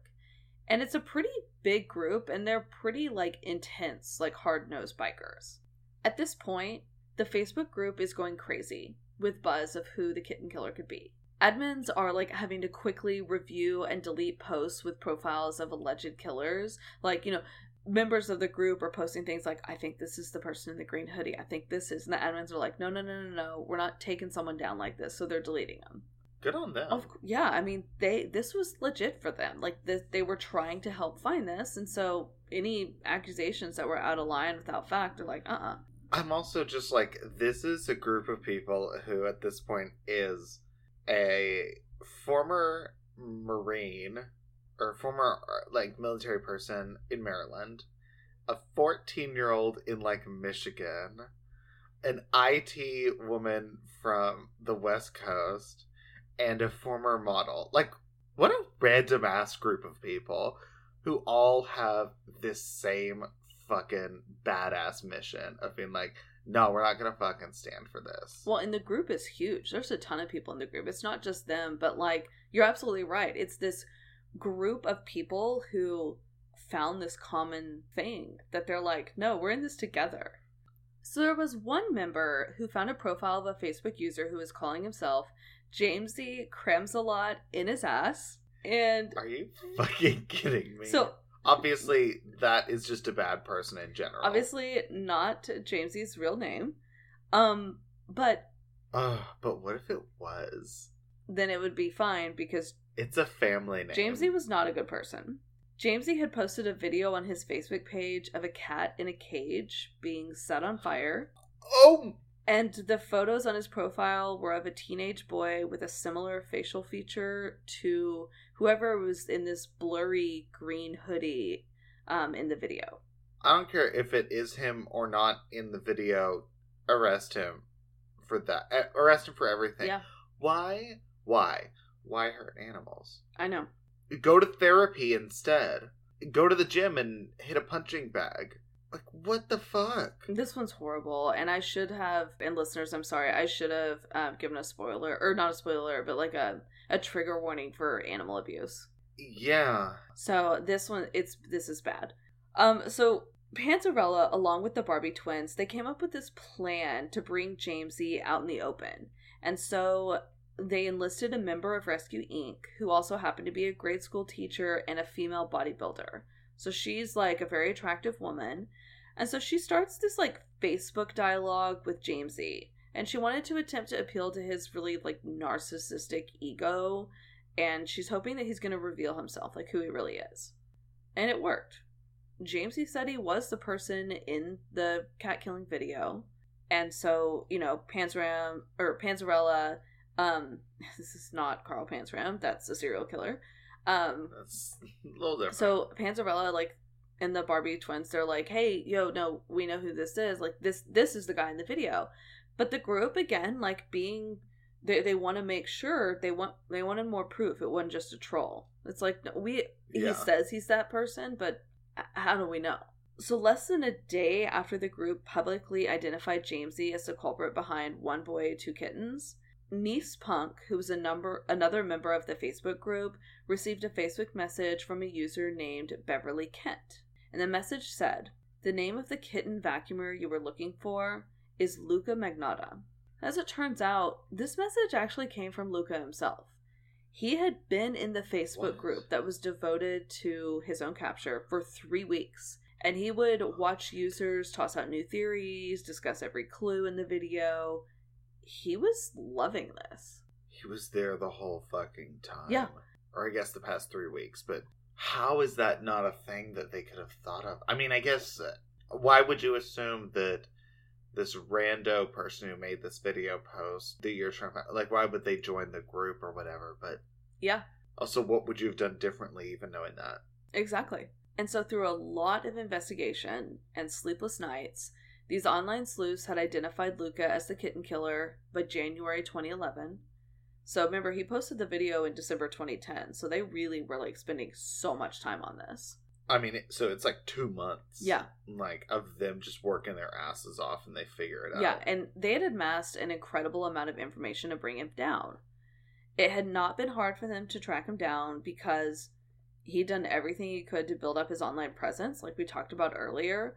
He even created Wikipedia pages about himself twice, created his own fake fan pages, and spread those rumors that I mentioned earlier that he was dating serial killer Karla Homolka. And oh my god, honey, no one cares about you, and that's fine. Yeah.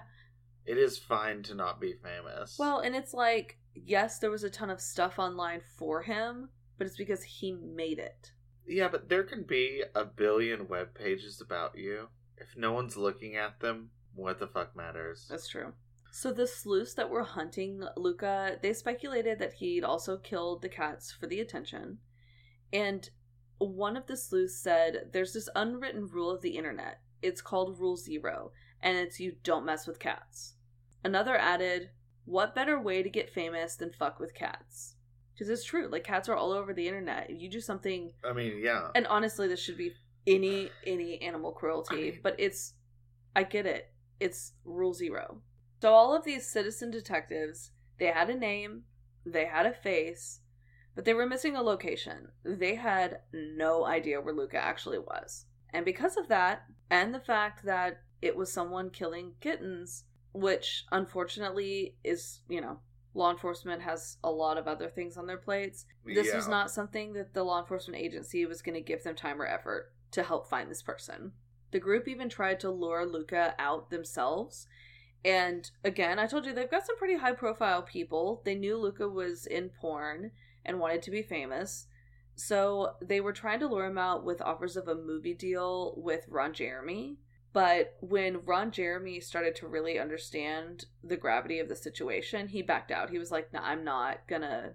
Because the way... Like, they actually reached out to Ron Jeremy because, like, the Barbie twins and whatnot, they knew him. And so they had reached out and, you know, there was going to be this moment where he would be alone with Luca before, like, people came in the room to, like, bust him. And Ron Jeremy was like, actually, like, fuck no, I'm not doing this. I'm not putting myself in this situation. Fair. So a couple of the people in the group, Move-An, who was the IT person from the West Coast, and this guy who was going by, like, John Green, they ended up splitting into their own Facebook group to get away from all this chaos that's happening in the original group. And the fact that they also knew that Luca was in there. They were like, we don't know who of these people is him, we don't know what's real, we don't want to reveal what we know, so we're starting our own group. Through some further image sleuthing, they found Luca's location. And this was enough concrete information to be taken seriously by the authorities. There was one photo where Luke is, like, on a balcony or whatever, and they identified the apartment building that he was in and where it was. So in January 2011, Move-An and Green contacted the Ontario branch of the Society for the Prevention of Cruelty to Animals, SPCA, and they delivered a large amount of, or they delivered, like, this large document that had evidence from the video, comparisons of known photos of Luca with stills from the video, and reasons they believed that he was in Toronto. SPCA Investigations and Communications Officer Brad Dewar, he was receptive, and he was like, oh yeah, we're going to start working on this, and he wanted to reach out to the Toronto police. So he gets the police involved, and they go to the apartment complex where the image that Green and Move-An had used to ID Luca was taken, and they confirmed that Luca did live there, but he moved out 2 years prior. He left no forwarding address, and so the trail went cold. They only knew his location because of the photo, and he was no longer there, so they didn't know where he is anymore. And then on December 2nd, 2011, so this is about a year from the first Kitty video, another video was posted titled Python Christmas, and it was from an account registered in Islington, England. After this, another video was posted. So Green and Move-An and the rest of the detectives began to research these new videos.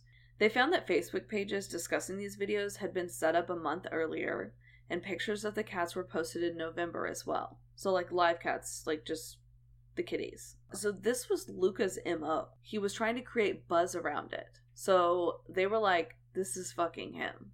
So they found that Magnotta is posting more videos, and so they needed to find his location. They then found a photo of him in front of Buckingham Palace. And at this time, you know, they'd looked at tons of photos of Luca, and he had photoshopped himself into landmarks before. But as it turns out, he really was in England in December of 2011. So these web sleuths, they contacted the Royal Society for the Prevention of Cruelty to Animals. And on December 8th, a Sun UK reporter named Alex West tweeted to Luca, "If you want to talk, follow me and I'll DM you." Magnotta, again, someone from the press is reaching out. Hell yeah. So he ends up going to the Sun newsroom to deny any of these allegations that he had killed any of the kittens. And then after that, at the newsroom, Alex Weston found him at a pub that he was staying above. So he's like down drinking wherever he was staying. And they conducted a 20-minute interview. And Alex West did not post this on the site. And West said later that Luca was without a doubt one of the most disturbed and disturbing individuals he had ever encountered. And then on December 12th, an email from someone calling himself John Kilbright, which is one of the names of the infamous Moors victims, and you did the Moors murders, so he's using that name. He sends an email to the Sun. And the email ended with this: "So I have to disappear for a while until people quit bothering me. But next time you hear from me, it will be in a movie I'm producing that will have some humans in it, not just pussies. I will, however, send you a copy of the new video I'm going to be making. Once you kill and taste blood, it's impossible to stop." Green and Mouvan began feverishly analyzing all of this new activity. But again, Luca had disappeared. They lost track of him. After months and months of searching, they located Luca again, this time in Montreal. But the police there said they were not taking this seriously. They'd pulled metadata, they being Green and Mouvan, they'd pulled metadata from his animal torture pictures and shared it with the police, and they wanted to stop him before he killed a human being. Yeah. They begged the authorities for help, reminding them that serial killers from Jeffrey Dahmer to Ed Kemper began their reigns of terror by torturing and killing animals. And we have talked about this over and over. This is part of the McDonald triad. And I mean, because you torture an animal doesn't mean you're going to be a serial killer. But by God, it is a major step in that direction, and you're still doing something so fucking sick. Yeah, I mean, I feel like of the three of bedwetting, setting fires, torturing animals, I mean, I feel like that's the key. You're killing a living thing. Yeah, I mean, lots of people wet the bed, and lots of people like fire. I mean, I feel like setting fires, it depends on the thing. Yeah. If you're like, I'm a Boy Scout, and I like holding a stick and watching it burn, it's like, okay. Or if you're like, I burned my house down when I was a child, okay, well, that's a little different. But torturing animals, I feel like the other two can have so many qualifying factors. Yeah.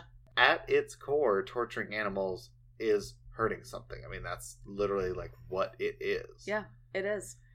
That is horrifying. I will say, I think a big part of things like this can often be when the authorities don't necessarily understand or are not on the same level of the technology that the people providing information are. Because, while police are obviously on Facebook, and obviously they have a lot of technologically advanced, they have forensic analysts and everything at their disposal, there are a lot of things that if you're being told, like, this proves the case, because you can see the JPR in this image registers at a 57, and it's the same here. It's like, if that doesn't mean anything to you, I mean, if you tried to go back 40 years from now and explain how DNA 100% convicts, this person as doing the murder, they'd be like, okay, but I don't know what you're talking about. Like, I don't understand this technology and what this is, so.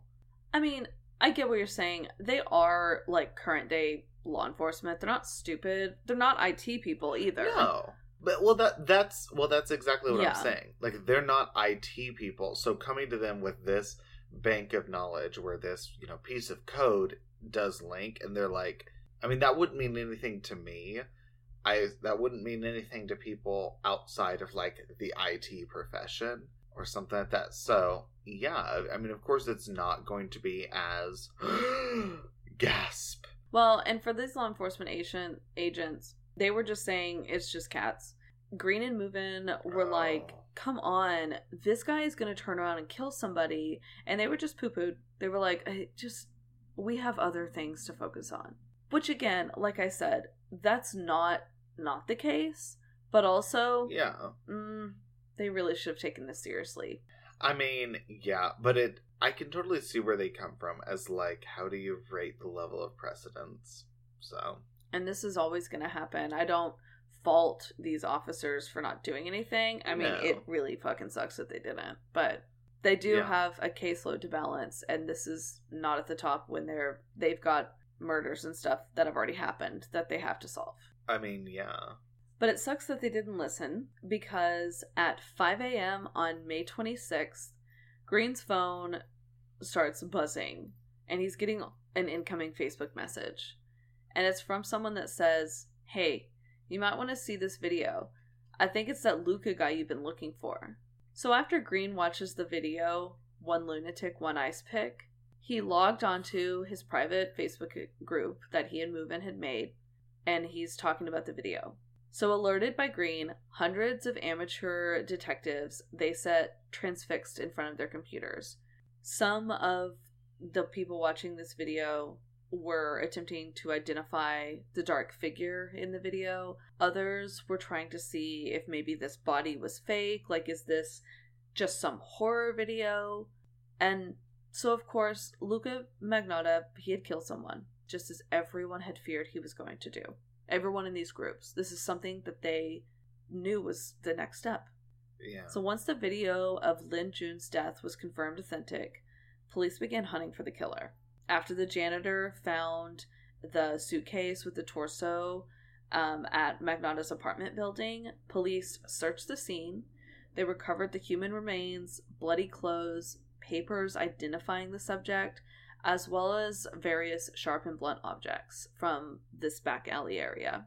Footage from the surveillance cameras inside the building showed a suspect bringing numerous garbage bags outside, and the images matched a suspect captured on video at the post office in Côte Denise. So, because again, remember, the body parts were being sent in the mail. It did not take police long to arrive at Magnotta's apartment in the building, where they found blood on the mattress, in the bathtub, in the refrigerator, and in other places. And then inside the closet, written in red ink, it said, "If you don't like the reflection, don't look in the mirror. I don't care." So Luca wasn't there, but they knew they had their killer. And after they matched the torso with the remains that had been mailed all over Canada, police also fully knew what had become of the victim. By that point, Magnotta had already fled to Paris under his own name, which easily allowed authorities to trail him. Yeah. He then took a bus to Berlin, and police kept on his trail. An arrest warrant was issued by the Service de Police de la Ville de Montreal, and he was later upgraded, or this was later upgraded to a Canada-wide warrant by the Royal Canadian Mounted Police. Remember when I thought it was Mountain Police?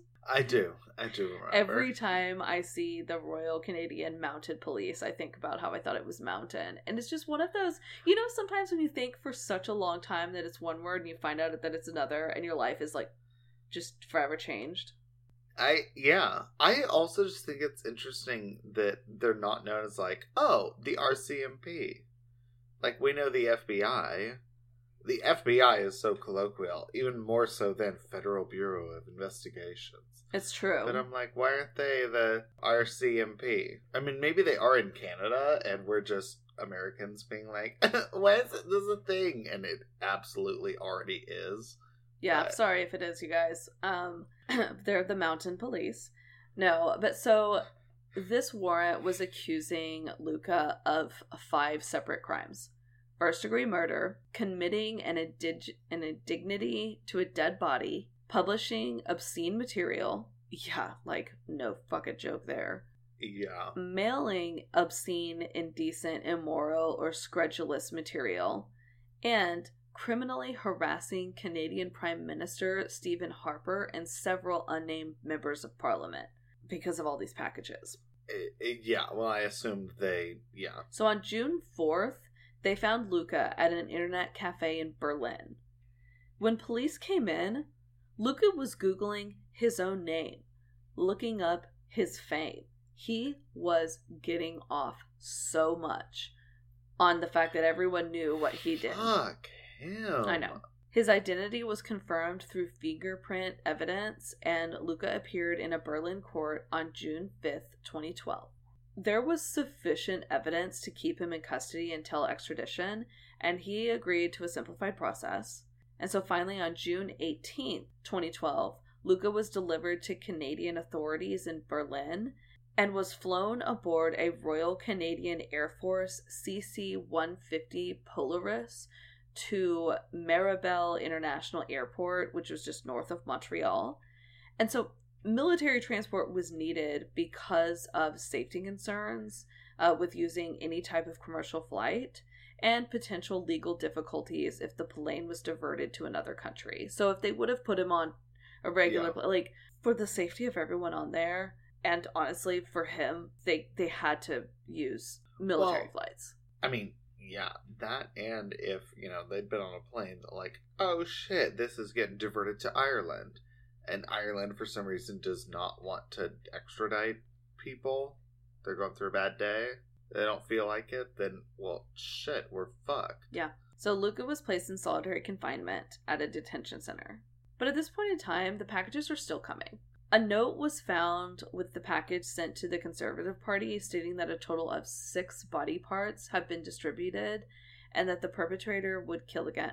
Notes were also included in the other 3 packages, but police declined to disclose what they said, citing concerns about possible copycats. And on June 5th, a package containing a right foot was delivered to St. George's School, and another package containing a right hand to False Creek Elementary School in Vancouver. Both of these schools were opened as normal the following morning, and it was confirmed that both of the packages were sent from Montreal. On June 13th, the 4 limbs and the torso were matched to Lin Jun using DNA samples from his family. On July 1st, his head was recovered at the edge of a small lake in Montreal's Agrignon Park after police received an anonymous tip. So it took over 2 months, or over a month, to find all of the parts and to identify who this was. Yeah. So it's one of those things that it's crazy to me to think about. They knew the killer before they knew the victim. They ID'd the killer before they ID'd the victim. Yeah. Which that doesn't... It doesn't happen often. But, it's because Luca wasn't hiding where he went. He was using his name. And because of these badass internet sleuths that knew he was gonna fucking do this. So on April 12th, 2013, Luca Magnotta was indicted on charges of first-degree murder, offering indignities to a human body, distributing obscene materials, using the Postal Service to distribute obscene materials, and criminal harassment.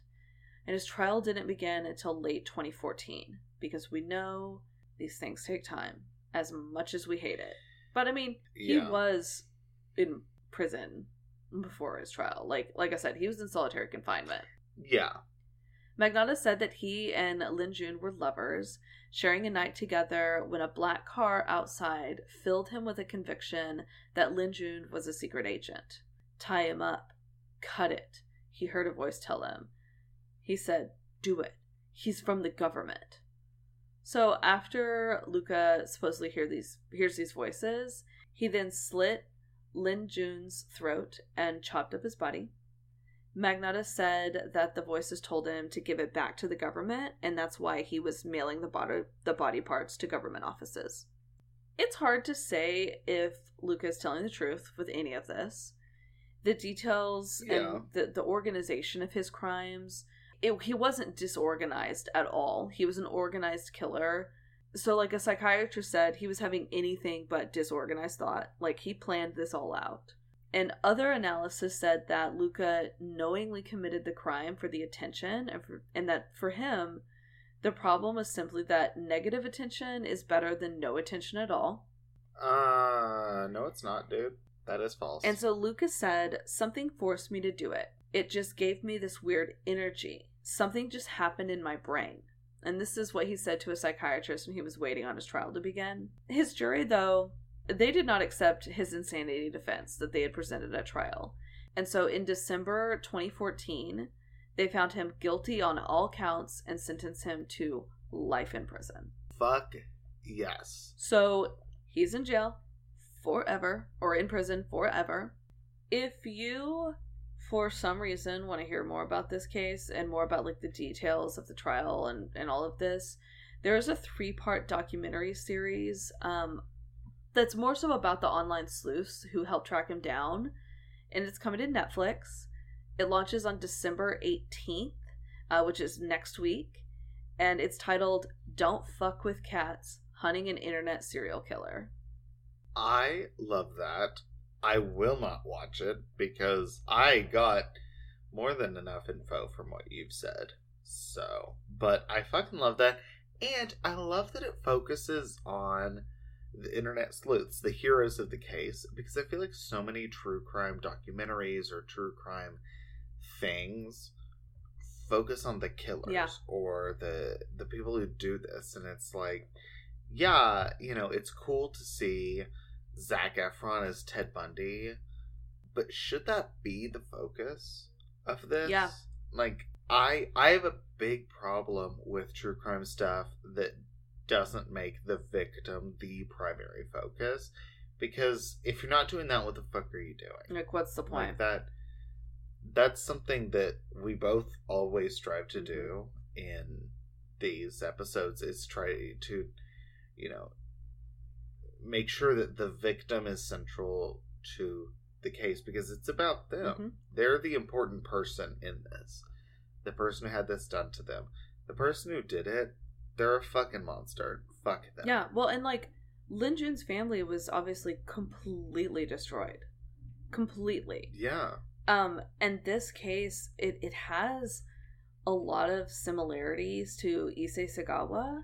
Because you remember he chopped up his classmate. He was like a full-on cannibal, and this didn't have that aspect necessarily, but like he put her body parts in suitcases, and just, so we've also talked about the potential influence that killers get from other killers, and you can tell that Luca was a, like I said, highly, highly disturbed individual, and that he was taking notes. Yeah. And what I love about this case is how the community came together and how armchair detectives helped solve this.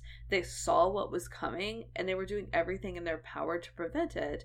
Now, it's unfortunate that they didn't, but they did everything they could. They didn't stop. They kept going. It's just very admirable. Well, and the thing is, with the speed that he was growing in the crimes he committed, they did save the next victim that would become. I mean, they didn't listen soon enough. Someone was murdered, but they stopped more people from being killed because they didn't have to start from nothing. Right. And also, like I said, the police were already on Luca's trail. Like, they had all this information that the armchair detectives had given them. Mm-hmm. So when this happened, Luca was already on their list. It's why they were able to catch him so quickly. Yeah. So, with that, I don't want to talk about Luca anymore, but let's jump into postmortem. Yes. So, I think for this episode, obviously your case won postmortem. I mean, hands down, yours was the most intense. I hate how intense it was. Researching this one was very difficult. There were multiple times during your case, multiple times that I said out loud that I was like, I'm done. I don't want to hear anymore. And, I mean, obviously I have to hear the rest. That's how this works. But mine was horrible. Mine was a child, a 4-year-old, getting hit by a car and no justice happening for almost 50 years. Your case was the kind of unimaginable torture and horror of both a person being tortured to death and animals that... Mine is the kind of case that a movie could be made about it. Yours is not. Mine is not. You know, a documentary on Netflix about the people who discovered it, yes, but no. I mean, that is something that nobody could see. And the fact that because it was on the internet, because these videos were posted, people did see it. I know. It was real for, I don't know, thousands, however many fucking people saw these. Yeah. So, no, with that, I think your case definitely was the more intense. I hated this case. There were a couple of times when I was like, I don't know if I can actually do this one, but it just wholeheartedly encapsulated the topic and how a lot of this information was discovered through armchair detectives. And again, like I said, with the way today's world is, I think that's a big thing that should be acknowledged. And I'm not saying like we're all going to solve a crime or whatever, but these people did everything they could, and even their best effort, it didn't prevent Lin Jun's death, but it did prevent others, like you were saying. So, okay, you can pick our topic again, and I will. I kind of want us to take a second to talk about something that's not crazy and horrible before we end this episode. So, agreed. So let's talk about our favorite part about Christmas. My favorite part about Christmas is, this is going to get sappy, but I've also completely finished my entire bottle of wine, so that's what it is. But, you, me, and our sister driving between, actually, is my favorite memory. Because it's one of those things that Christmas is always something that is very busy, very hectic, very family, very like, hey, haven't seen you in a year. And you're like, hi, hello, okay, bye. Yeah. Like, it's just a lot. And Christmas, I mean, everything's a lot. There's a lot of sights, there's a lot of lights, there's a lot of smells, just a lot of shit going on. There's so rarely moments to just sit and, I don't know, be there, be present. Yeah. And, we, for my basically entire life, for you a little bit less so, but, our Christmas has always involved, Christmas Eve and Christmas morning at Mama's, and then driving down to Christmas Day at Daddy's. And the drive, especially when it's been just us three. I mean, I love our parents. They're amazing. Yeah. But when it's just us three, that's one of the few moments of us to just really sit there and talk, or just hang out, or listen to music and sing along to it, and just have that kind of moment where it's the three of us doing our thing. And it's 3.5 hours of just us together, and that always is and always has been one of my favorite Christmas pieces of my Christmas. You're not allowed to cry. Don't do that. I love that. That is very heartwarming. And I remember all of those trips. They're wonderful and fantastic. One of my favorite things about Christmas is kind of no longer a thing, but kind of still is. But it also has to do with the three of us, just like Christmas Eve into Christmas Day. And so it's the part before we transition into... We have a very extended Christmas, and we always have, where it lasts for quite a bit of time. And it's hard for me to pick just one thing that I love, because I love so many things. I love Christmas morning, waking up at Mama's, and then going and having, Christmas afternoon and dinner with our dad and stepmom and our stepbrothers, and just... But I'm not going to go that big. I'm gonna look at like the tiny little joy moments. And it's on Christmas Eve when me and Sydney would stay up every year watching A Christmas Story. You definitely rained on my parade when you told me you later hated that movie, but you know what? I will say you have still sat down and watched it with us as much as you hate it. And that's... I know this is tiny, but it's like, that's what Christmas is about. Sacrificing and doing things that maybe aren't what you want, but because someone else, that's what they find joy in. You're like, you know what? Whatever. It's 2 hours. I know this movie. I can basically quote the whole damn thing. I'm tired of it, but my sisters love it, and I want to spend time with them. Is how I take that. That's 100% real. I absolutely hate the movie. The only Christmas movie that I do not hate, and to be fair, I have not watched it in years, so I guess current opinion pending. But that would be like The Grinch, like How the Grinch Stole Christmas with Jim Carrey. That one I enjoy. Have not seen it in a long time. Probably am not going, I'm going to continue not seeing it, just not to ruin it, because I feel like movies based around holidays have always the most basic Splinter plot that sucks. Oh my god. And it's like, oh, it's Christmas. I mean, it'll be a story of like a boy who is living with his aunt and his dog is sick, but it's Christmas. And you're like, that's not a story. Oh my god. Okay, Hallmark. You love the Grinch because you are the Grinch. I mean, that's real. But something the Grinch wouldn't say is, I think one thing that's really unique and really amazing about our Christmas is that on Christmas Day, we actually get to see, like, all of our family. Yeah.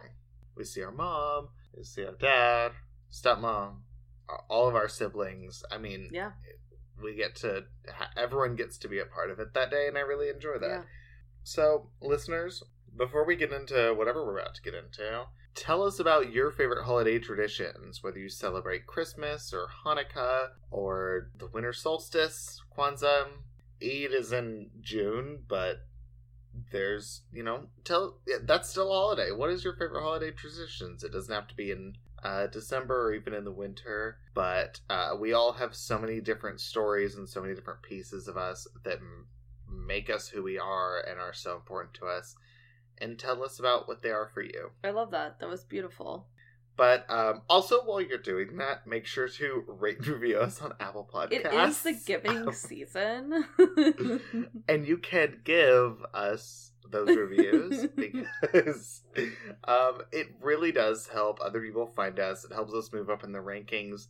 And, I mean, it's one of my favorite things to do. When I see we have a new review on Apple Podcasts, I get to read it. I get to actually hear y'all's voice, see what y'all think. I mean, it's amazing. Love it. And while you're at it, like I mentioned earlier, we're on Facebook, Instagram, Twitter. Be sure to like and follow us, interact with us, send us messages. We always respond. We always see what you say. And we love getting to talk to you guys. So please follow us. Absolutely. Yeah. Thank y'all so much for tuning into this episode, for listening to us, and we love y'all. And this is Blood and Wine signing off. XOXO. Bye, you guys. Bye.